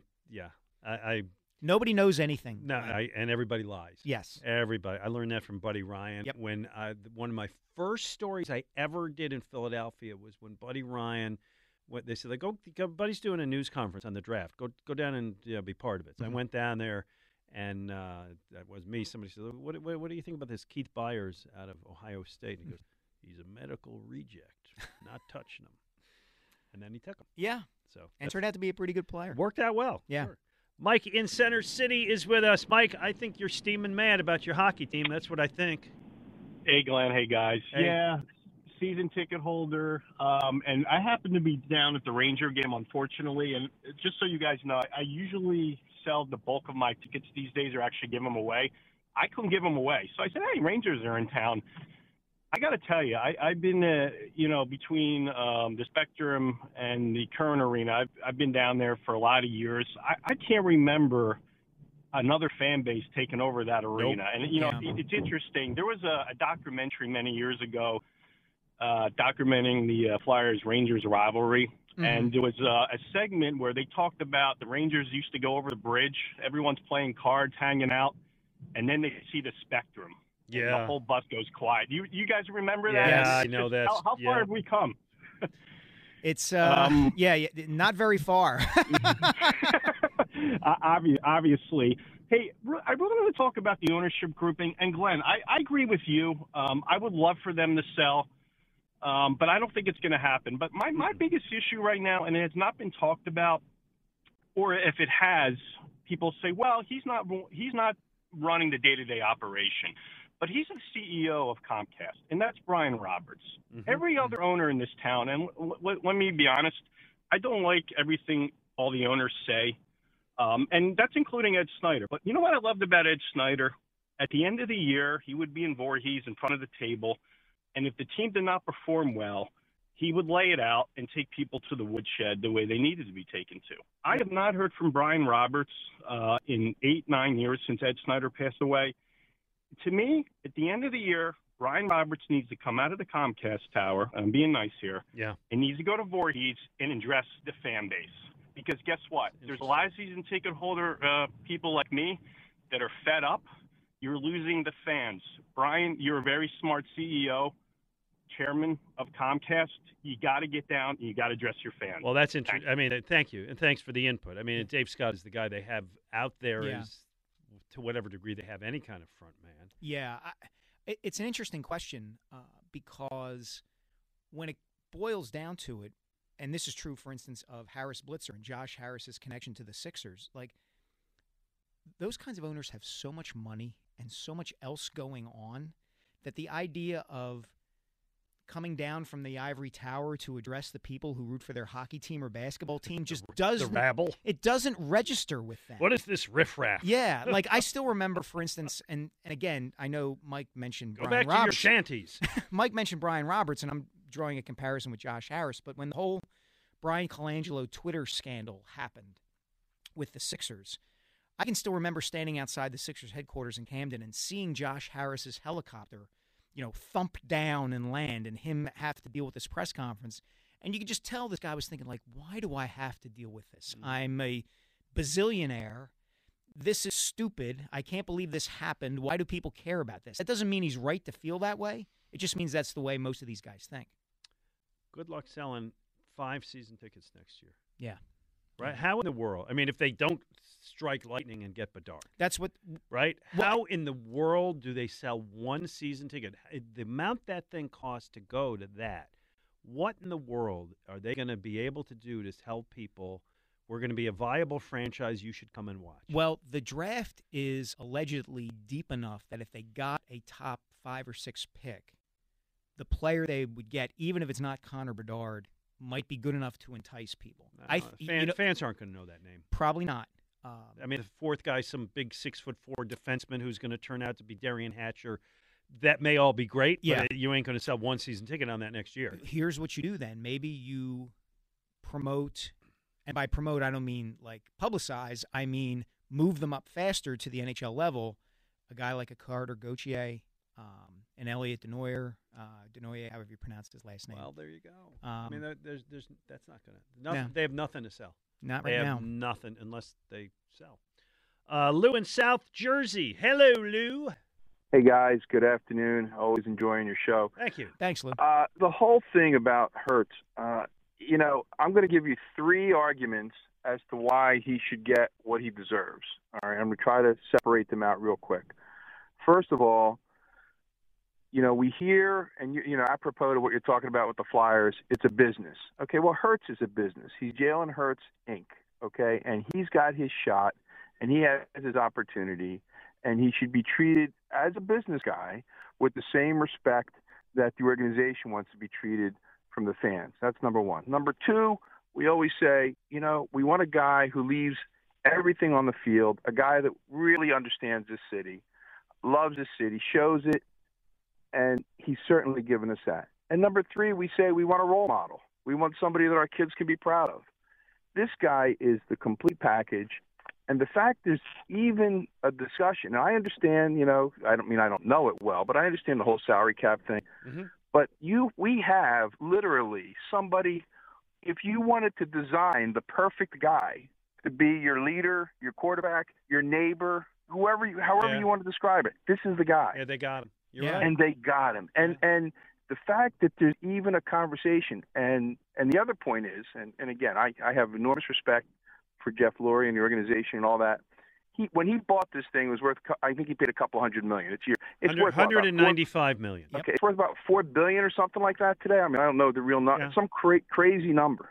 So, and why is it worth that? Because of the guys on the field who at any moment could lose, mobility. God forbid, anything could happen. It shouldn't even be a discussion. And what? I'll close with 1 point. Look what happened when he wasn't in a lineup. That's all you need to know. That's very well said. Yeah. Nicely said. Thank you for that. It was really good. He's right. Yeah. He's right. And to that point, you don't have to worry about him going knucklehead. I don't. You know what I mean? They really don't. I mean, there are, listen, these are young men, right? Mm-hmm. They're 22, 24, 26 years old. And there are some of them, and you've seen this in the league, where guys get a lot of money and you can't trust them. Mm-hmm.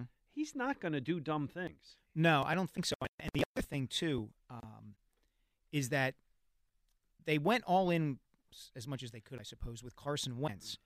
The difference between Wentz and Hurts, to me, and why Hurts is so much of a surer bet, is that Hurts has actually gone through a measure of challenge and adversity in his career that Wentz never did. And once he was presented with it, Wentz, that is, everything changed for him. And Hurts has already kind of been through that he's been benched. He's been the guy who caused Carson Wentz to fall apart in 2020. He's dealt with some stuff, man, and he's come out pretty well on the other side of it.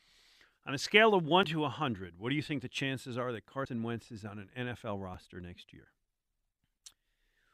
1 being there's absolutely no chance, and 100 being, I would say 50-50. Come on, give me at least a 49. All right, I'll say 51% chance, yes. 49% no. Okay.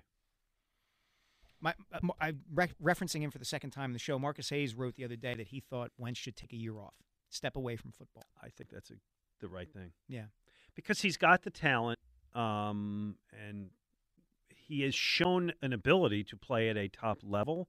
Even within the last 2 years, not so much this year, but with Indy, there were times when he looked really good. Yeah. And then he would just do this head-slappingly dumb, like, I think I'll throw with my left hand from my own end zone. Yeah. What could go wrong?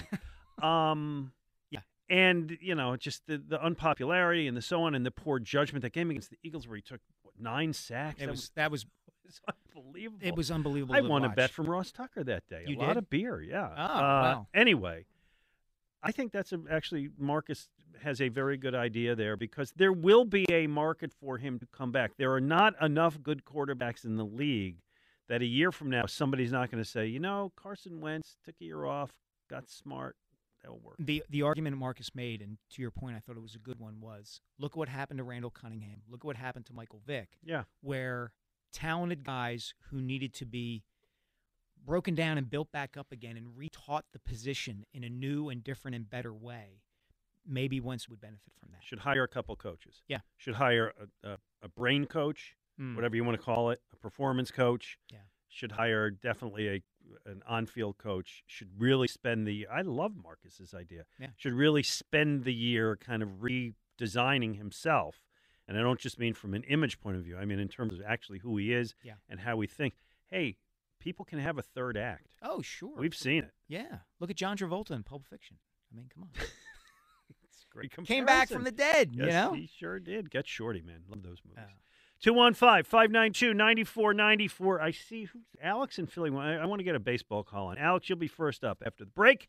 Everybody else invited to join us. We're going to 1 o'clock. Phillies Pirates baseball on 94 WP after that. Mike Sealski, Glenn Macnow. Mike Sealski, Glenn Macnow, 94 WIP. Let's stake out a whole bunch of calls here. We'll go with Alex in Philadelphia. Wants to talk about that young pitcher for the Phillies. We're waiting news, Alex. Hey, what's up, Glenn? How's it going, Mike? Hey, Alex, how are you? I'm doing good. I want to talk Painter, but also I want to just talk Phillies in general. Mm-hmm. I don't think there's a better acquisition or timing for a trade Turner right now. You get a whole bunch of rule changes. And then you sign a guy who's just I was looking at his, I haven't really been keeping up with his spring training stuff, but I was watching some highlights on him, and you see him, he's 2 for 3, 3 for 3. He's going to be, in a leadoff position, he's going to be incredible. All right, let me give you and Mike some numbers. You give me over under. Ready? Batting average 305. Over under. Go ahead, Alex. I'd say over. I'll take the over too. Okay, home runs. 23. I'll take the under, but not by much. What'd you say? I would take the under. Okay, you take the under. Stolen bases 34. I'll take the over. Ooh. Yep. Speedster, fellas. Oh, he is fast. Yeah. And just on Andrew Painter, I know he's 19. I hear 97, 98, 99 miles an hour. And the first thing I think of is an elbow injury. So I was just wondering if these coaches are these coaches saying anything to him or because I was a kid. I know I'm at the pro level, but We had a kid. He was our only pitcher. It was just that's what they throw. And we got a bad connection, so I got to let you go. But thanks for the call. Good stuff. That's what they throw these days. Yep. I heard somebody, you know what, I think it was Bill Matz. I was listening to last night on WIP. Mm-hmm. And he was talking about, remember when Billy Wagner came to the Phillies mm-hmm. and they had the speed gun, the radar, and it was if it hit 100, like, oh my God, 100 miles an hour. And if it was 99, they'd boo. Right, which he thought was aimed at him, which right. was dumb. Of course yes. it wasn't aimed at you. But these days, you have all these kids coming in from the bullpen, and they're mm-hmm. throwing 97, 99, 100, 101.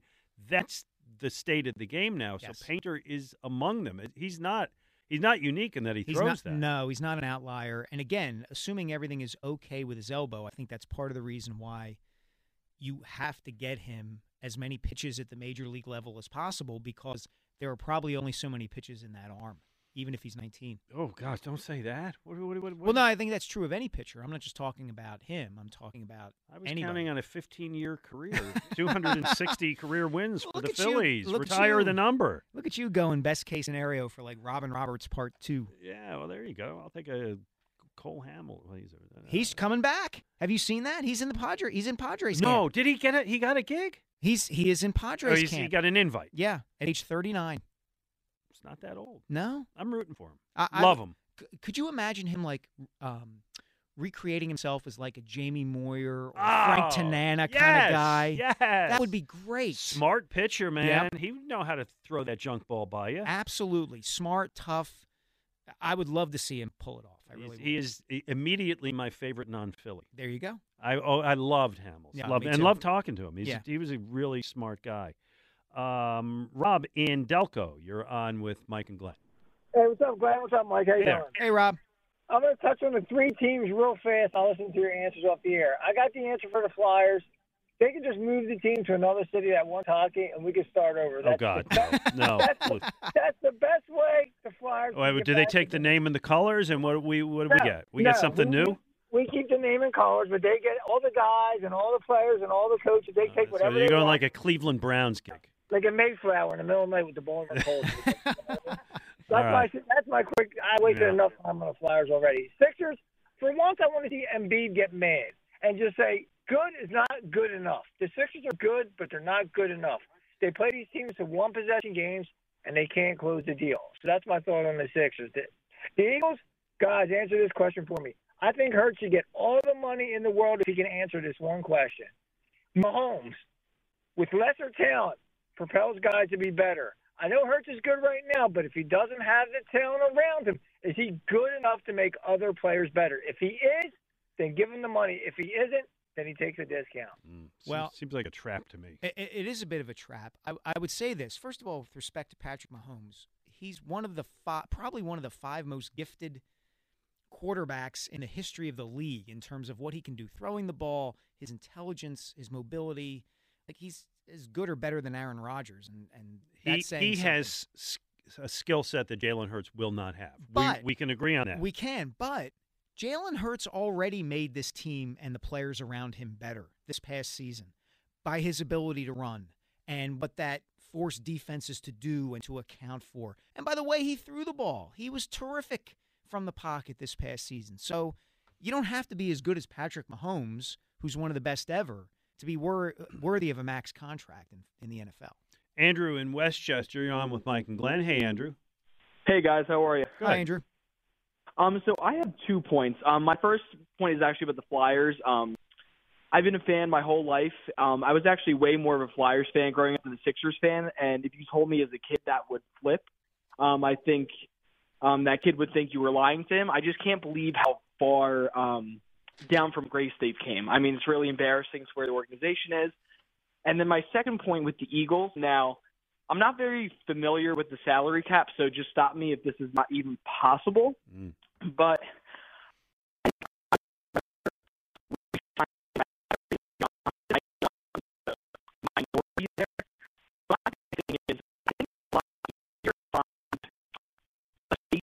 draft or free agency that can at least play some decent football, like kind of like a Marcus Epps or a Reed Blankenship. I think it's just really difficult to find another like another corner that can at least play to a decent level. I hear your point. There's a few things. One is Gardner Johnson is younger, which I think plays to his advantage, and two is it won't cost as much. Yeah, so, and those two things factor in. Mike, you may disagree. No, I don't. C.J. Gardner-Johnson's 25. James Bradbury's going to be 30, and it comes down to that. I mean, Bradbury was terrific for them this season, Andrew. Everybody would acknowledge that. But you can keep C.J. here a while. And as Glenn said, at less money. Hey, you know one thing we got to talk to, and our producer Dan Wilson's here. We got to set up the payoff of the stupid football bet, don't we? We do. Yeah, we do. Does Ralph's have a table ready for us, or they will? I was hoping you guys would forget about that. Oh, we don't forget. But apparently not. No, that's not how it works around here. Yeah, we've lost our producer Kyle Quinn. He is now officially the producer of the midday show on 94. Does that mean he doesn't come to? No, he comes to the dinner. Come on. Yes. Hey, you're lucky. Last year I had to take 3 producers out. Did you really? Yeah, because we Holy kind of had more cow. of a rotation. Now Right. we had Dan and we had Kyle pretty much. Okay. But Kyle still gets to go. We get to kind of wish him well with the midday. Last year you got stuck with Frith and Breitmeyer. Well, you can use the word stuck. I'm kidding. I'm stuck with paying for them, I meant. Oh, yes, I did get stuck with paying for them. And let me tell you, Jack Fritz can eat. And Jay Breitmeyer, for a little guy, did some damage too. But anyway, let's work to set up a date. We'll enjoy Ralph's a lot. That's all I had to say about that. I made a stupid I know I brought it up. We were talking about how many stolen bases Trey Turner would have. So I made a stupid baseball bet with Jody this year. Although I don't know that we included the producers, but nonetheless. I predicted stolen bases around Major League Baseball will be up 10% or more this year because of changes to the game. He says, they'll be up a little bit, not that much. What do you say? So you're saying who wins? I think you win because you'll be saying, Trey Turner, do me a favor, steal some more bases. I think he will. I think you're right, too. We'll come back. We'll grab a few more calls. We'll find out from Dan Wilson what we forgot to talk about. With Mike Sealski, I'm Glenn Mack now. Hey, you tired of dealing with those old, drafty, inefficient windows in your house? Maybe it's time you go Guida. Now, what about that drafty, beat-up-looking entry door? You painted over that more times you can count, right? So go Guida. If you need added protection from the elements with a new storm door, go Guida. And what about that sliding patio door? Maybe the garage door you've been meaning to replace? Hey, go Guida. Whatever your home improvement needs are, I suggest you go Guida with the great people at Guida Door and Window. To help you get your project started, Guida is offering 20% off all windows and doors while allowing you to start your project with no money down, up to 3 full years to pay it off interest-free. That is right. You receive 20% instant savings with the luxury of paying off your project interest-free for up to 36 months. Restrictions apply. Offers for a limited time. What are you waiting for? It is time you finally go Guida. Call today, schedule a free in-home estimate at 1-877-GO-GUIDA, or visit them at GoGuida.com. That's go, Guida.com. With Mike Sealski, I'm Glenn Mack now, 94 WIP. Phillies baseball coming up at the top of the hour. Is it a Scott in L.A. game? We know it's going to be Scott. Believe it's Scott in L.A., There you go. Scott in L.A. Phillies against the Pittsburgh Pirates. What do you got going the rest of the day? Anything fun? Home with the kids. Wife is going out to take a look at a used car. We have an 09 Camry that is being held together by Elmer's glue and Scotch tape. We have a Camry. Those cars last forever. Oh, Although 09, you might be pushing. Well, it still kicks over in the morning, and right. I'm convinced that if we dropped a nuclear bomb on the greater Philadelphia area, my car would turn over in the morning. So there you go. All righty. But, yeah. So that's it. That's pretty much it. Just hanging in. Oh, there you go. Let's, where's my mouse? There it is. Say hi to Joe in Cheltenham. Hey, Joe. Hey, Glenn. How you doing? Great. And Mike, I'll just say this, but you're doing more than an average job replacing possibly my favorite columnist. But thanks, Joe. The Flyers, Glenn, you'll appreciate this, but the Flyers have gone from a young man in 7, 8, and 9, the most important thing in my life, to indifference today. Yeah. And columnists have a lot to do with it. I mean, if I wanted boxing, it was Elmer Smith and Stan Hochman. Mm-hmm. If I wanted hockey, it was you and Al Morganti. You know what I mean? Mm-hmm. Even though your first debut on this great sports debate was about the Phillies uniform, I I believe. still remember that too, Joe. I think. How in the world do you guys remember that? Yeah, okay. I'm telling you, I remember everything. Yeah, like you back got a in good the day memory. when I was 7, 8, and 9. I could tell you the numbers of the Flyers, like Yeah. Simone Olay. He got taken by the Kansas City So Scouts. it and used to Stanton Cast. matter Floor to number you, 17. Joe. It used to matter to you so much. It doesn't matter to you now, and that is because So indifferent. Because they've So worn you down. indifferent Because about it. why? It's just not the same. They were the most important thing. And when you watched hockey back then, Glenn, and I have a trivia question about the Buffalo Sabres for you, if you'll let me give it to you at the end of the Golden Age. But you used to have to know the numbers, like because you couldn't follow it. It was on a little TV or whatever, but you knew every number. I know every number from that era. And I was there at when they won the first cup. Yep, We went I to was 5 there when they points won the at second Common cup. Avenue. Actually, speaking of Buffalo, No, I was in the stands. I when they wasn't won at the second cup. game. Okay, we wasn't got at to the run. game. So what was your question? Okay. All right, trivia question. Yeah. The French Connection. Yeah. Tell me who they were and their numbers. It was sure. It was Richard Martin, number 7. It was Gilbert Perreault, number 11, and it was René Robert, number 27. No, 22, right? 22. Darn, you're right. Okay. Oh, Well, there you go. man. Shame on me. You know what's interesting? Bill that- Height was number 27. Joe brings up a good point about watching 22. the sport back then, and you know what was different about it compared to today, and this is just a general matter. It doesn't have anything to do with the Flyers. No helmets. Yeah. And You knew who everybody was. Yep, as a and the skater. skaters move slower on the ice. Yeah, it was they easier to definitely- watch. definitely move slow. Oh, it looks like they're moving in quicksand They now. definitely moved compared. slower. And they skated longer shifts, Yep. which was part of the reason they skated slower. All right, John in Florida wraps it up. Hello, John. Hey, good. Saving the best for last. Thanks, Glenn. You got it. So I got this crazy idea.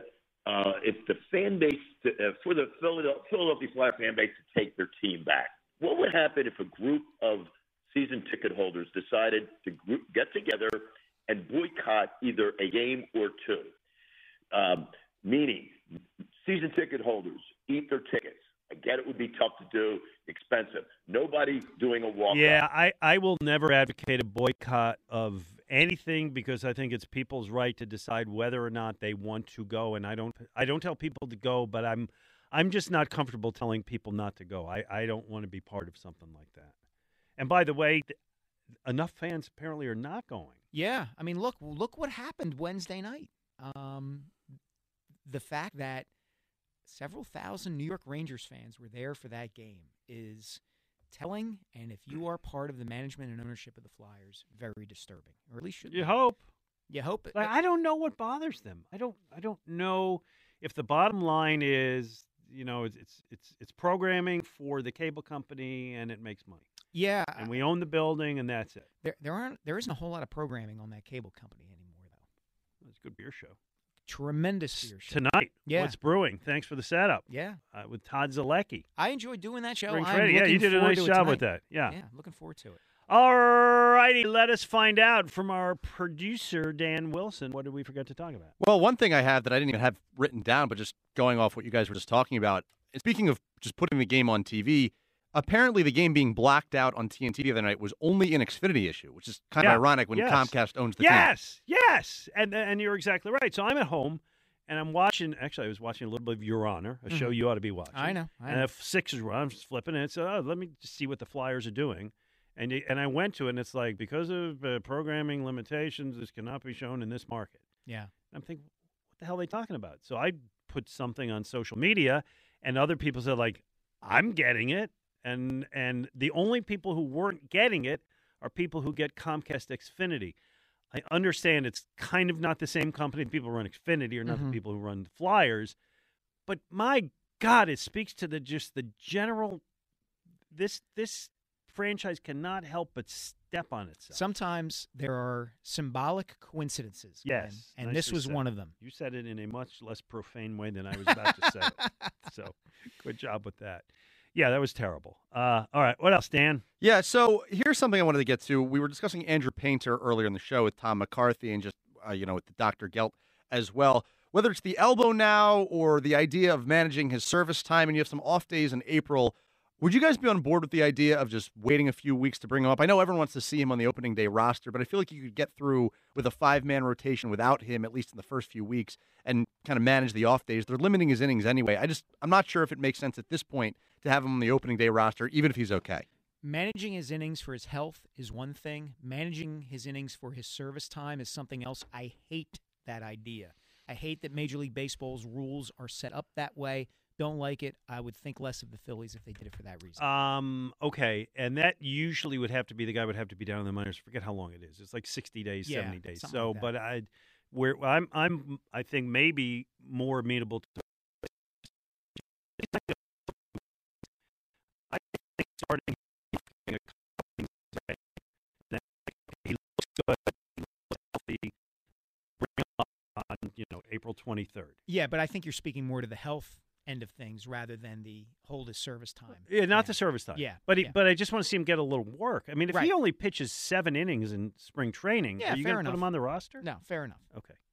I get a self-imposed, a team-imposed innings limit. Wouldn't it make more sense to backload that as opposed to do it right away? Saying. Yeah, and they probably aren't going to want to pitch more than 100, 120 innings this year. Yeah, I wouldn't think so. Yeah, okay. I'm okay with starting. I know it would disappoint everybody because it has been the big story, and I've been a little nervous that they pumped it up too much, that it will be a huge disappointment for people if he doesn't make it. Mm-hmm. I'd be perfectly happy with him starting again down in the minors and coming up late April. All right, what else? I'll stick with baseball. It's been a week. I know Glenn and Jody, and when I was producing, we discussed this last week after a day of the new rules. After a week, A, what do you guys think of the new pitch clock rules? And B, did you guys see Max Scherzer actually got called for going too fast yesterday? The first one of those. Guy has been known for working quickly, but Robles steps in the box. He's halfway through his windup. I love the new pitch clock rules. I want the game to move like this. I think it's great. I got no issue with whatever players are going to and pitchers are going to try during spring training. They're going to see what rules they can exploit, iron all this stuff out in spring training, and hopefully things will go smoother once the regular season starts. I agree with that guy entirely. I like it. We got one more? We got to wrap it up for Phillies baseball. Oh, we got to wrap it up. Okay. Oh, yeah. All right. Oh, I thought we had a little more time. Okay. Anyway, well, fine. Dan Wilson, great job producing. Mike, enjoy your car shopping today. I'm off to see a production of The Little Prince at the Players Club of Swarthmore. Well, of which you are now, owner and proprietor? Board of Governors. There we go. Not sure that was a good idea. Anyway, you do these things. Let's see. I'll be back tomorrow with Jody McDonald. Looking forward to that. I'll see you next week. Actually, I won't. I'm off next week. Yeah, Rob Ellis and I'll be tag teaming the show next week. You know what? Big improvement. So you guys enjoy. Darn right. People going to confuse the two I don't have to carry him like I got to carry you. People confuse the two of you once in a while, We do, right? every once in a while. Yeah, I know. Anyway, Phillies baseball coming up next. Phillies against the Pittsburgh Pirates. Stay tuned. We believe it's Scott Fransky and Larry Anderson. Enjoy that. Everybody, enjoy the rest of your day. I'll see you tomorrow morning right here on 94 WIP. Why? If you have T-Mobile 5G home internet, you might be hearing this a lot. Why? Every time your internet slows down during the busiest hours. Why? Because your network gives priority to cell phone users. Why? Good question. Why not switch to Cox Internet with 2 times faster download speeds than T-Mobile 5G home internet during peak hours? Okay. Stop the whys and visit cox.com/5G home for details. T-Mobile prioritizes certain T-Mobile phone users over home internet users during times of congestion. Celebrate and save at Ashley's Anniversary Sale. With Hot Buys, your choice of colors starting at just $3.99. Ashley Sleep mattresses starting at $2.50. Plus, receive a free adjustable base with select mattress purchases. And shop top mattress brands like Stearns & Foster, Tempur-Pedic, Purple, and Beautyrest Black with 60-month special financing. Only at Ashley. Subject to credit approval. No minimum purchase required. Minimum monthly payment, down payment, tax, and delivery may be required. See store for details. The national sales event is on at your Toyota dealer, making now the perfect time to get a great deal on a dependable new car. Like a legendary Camry, built for performance and available with all-wheel drive, you can count on your new Camry to get anywhere you need to go. And with available features like heated seats and a multimedia touchscreen, you can stay connected in comfort and style. Or check out an affordable and reliable Corolla with a trim for every lifestyle. From the hip and agile sedan to the sporty hatchback, there's a dependable Corolla built just for you. Plus, both Camrys and Corollas are available in hybrid models, so no matter your style, you can drive efficiently and affordably. And right now, your local Toyota dealer has more vehicles in stock and is making delivery on new vehicles almost every day. So visit your local Toyota dealer and check out amazing national sales event deals on Camrys, Corollas, and more when you visit buyatoyota.com. Offers end April 1st. Toyota, let's go places.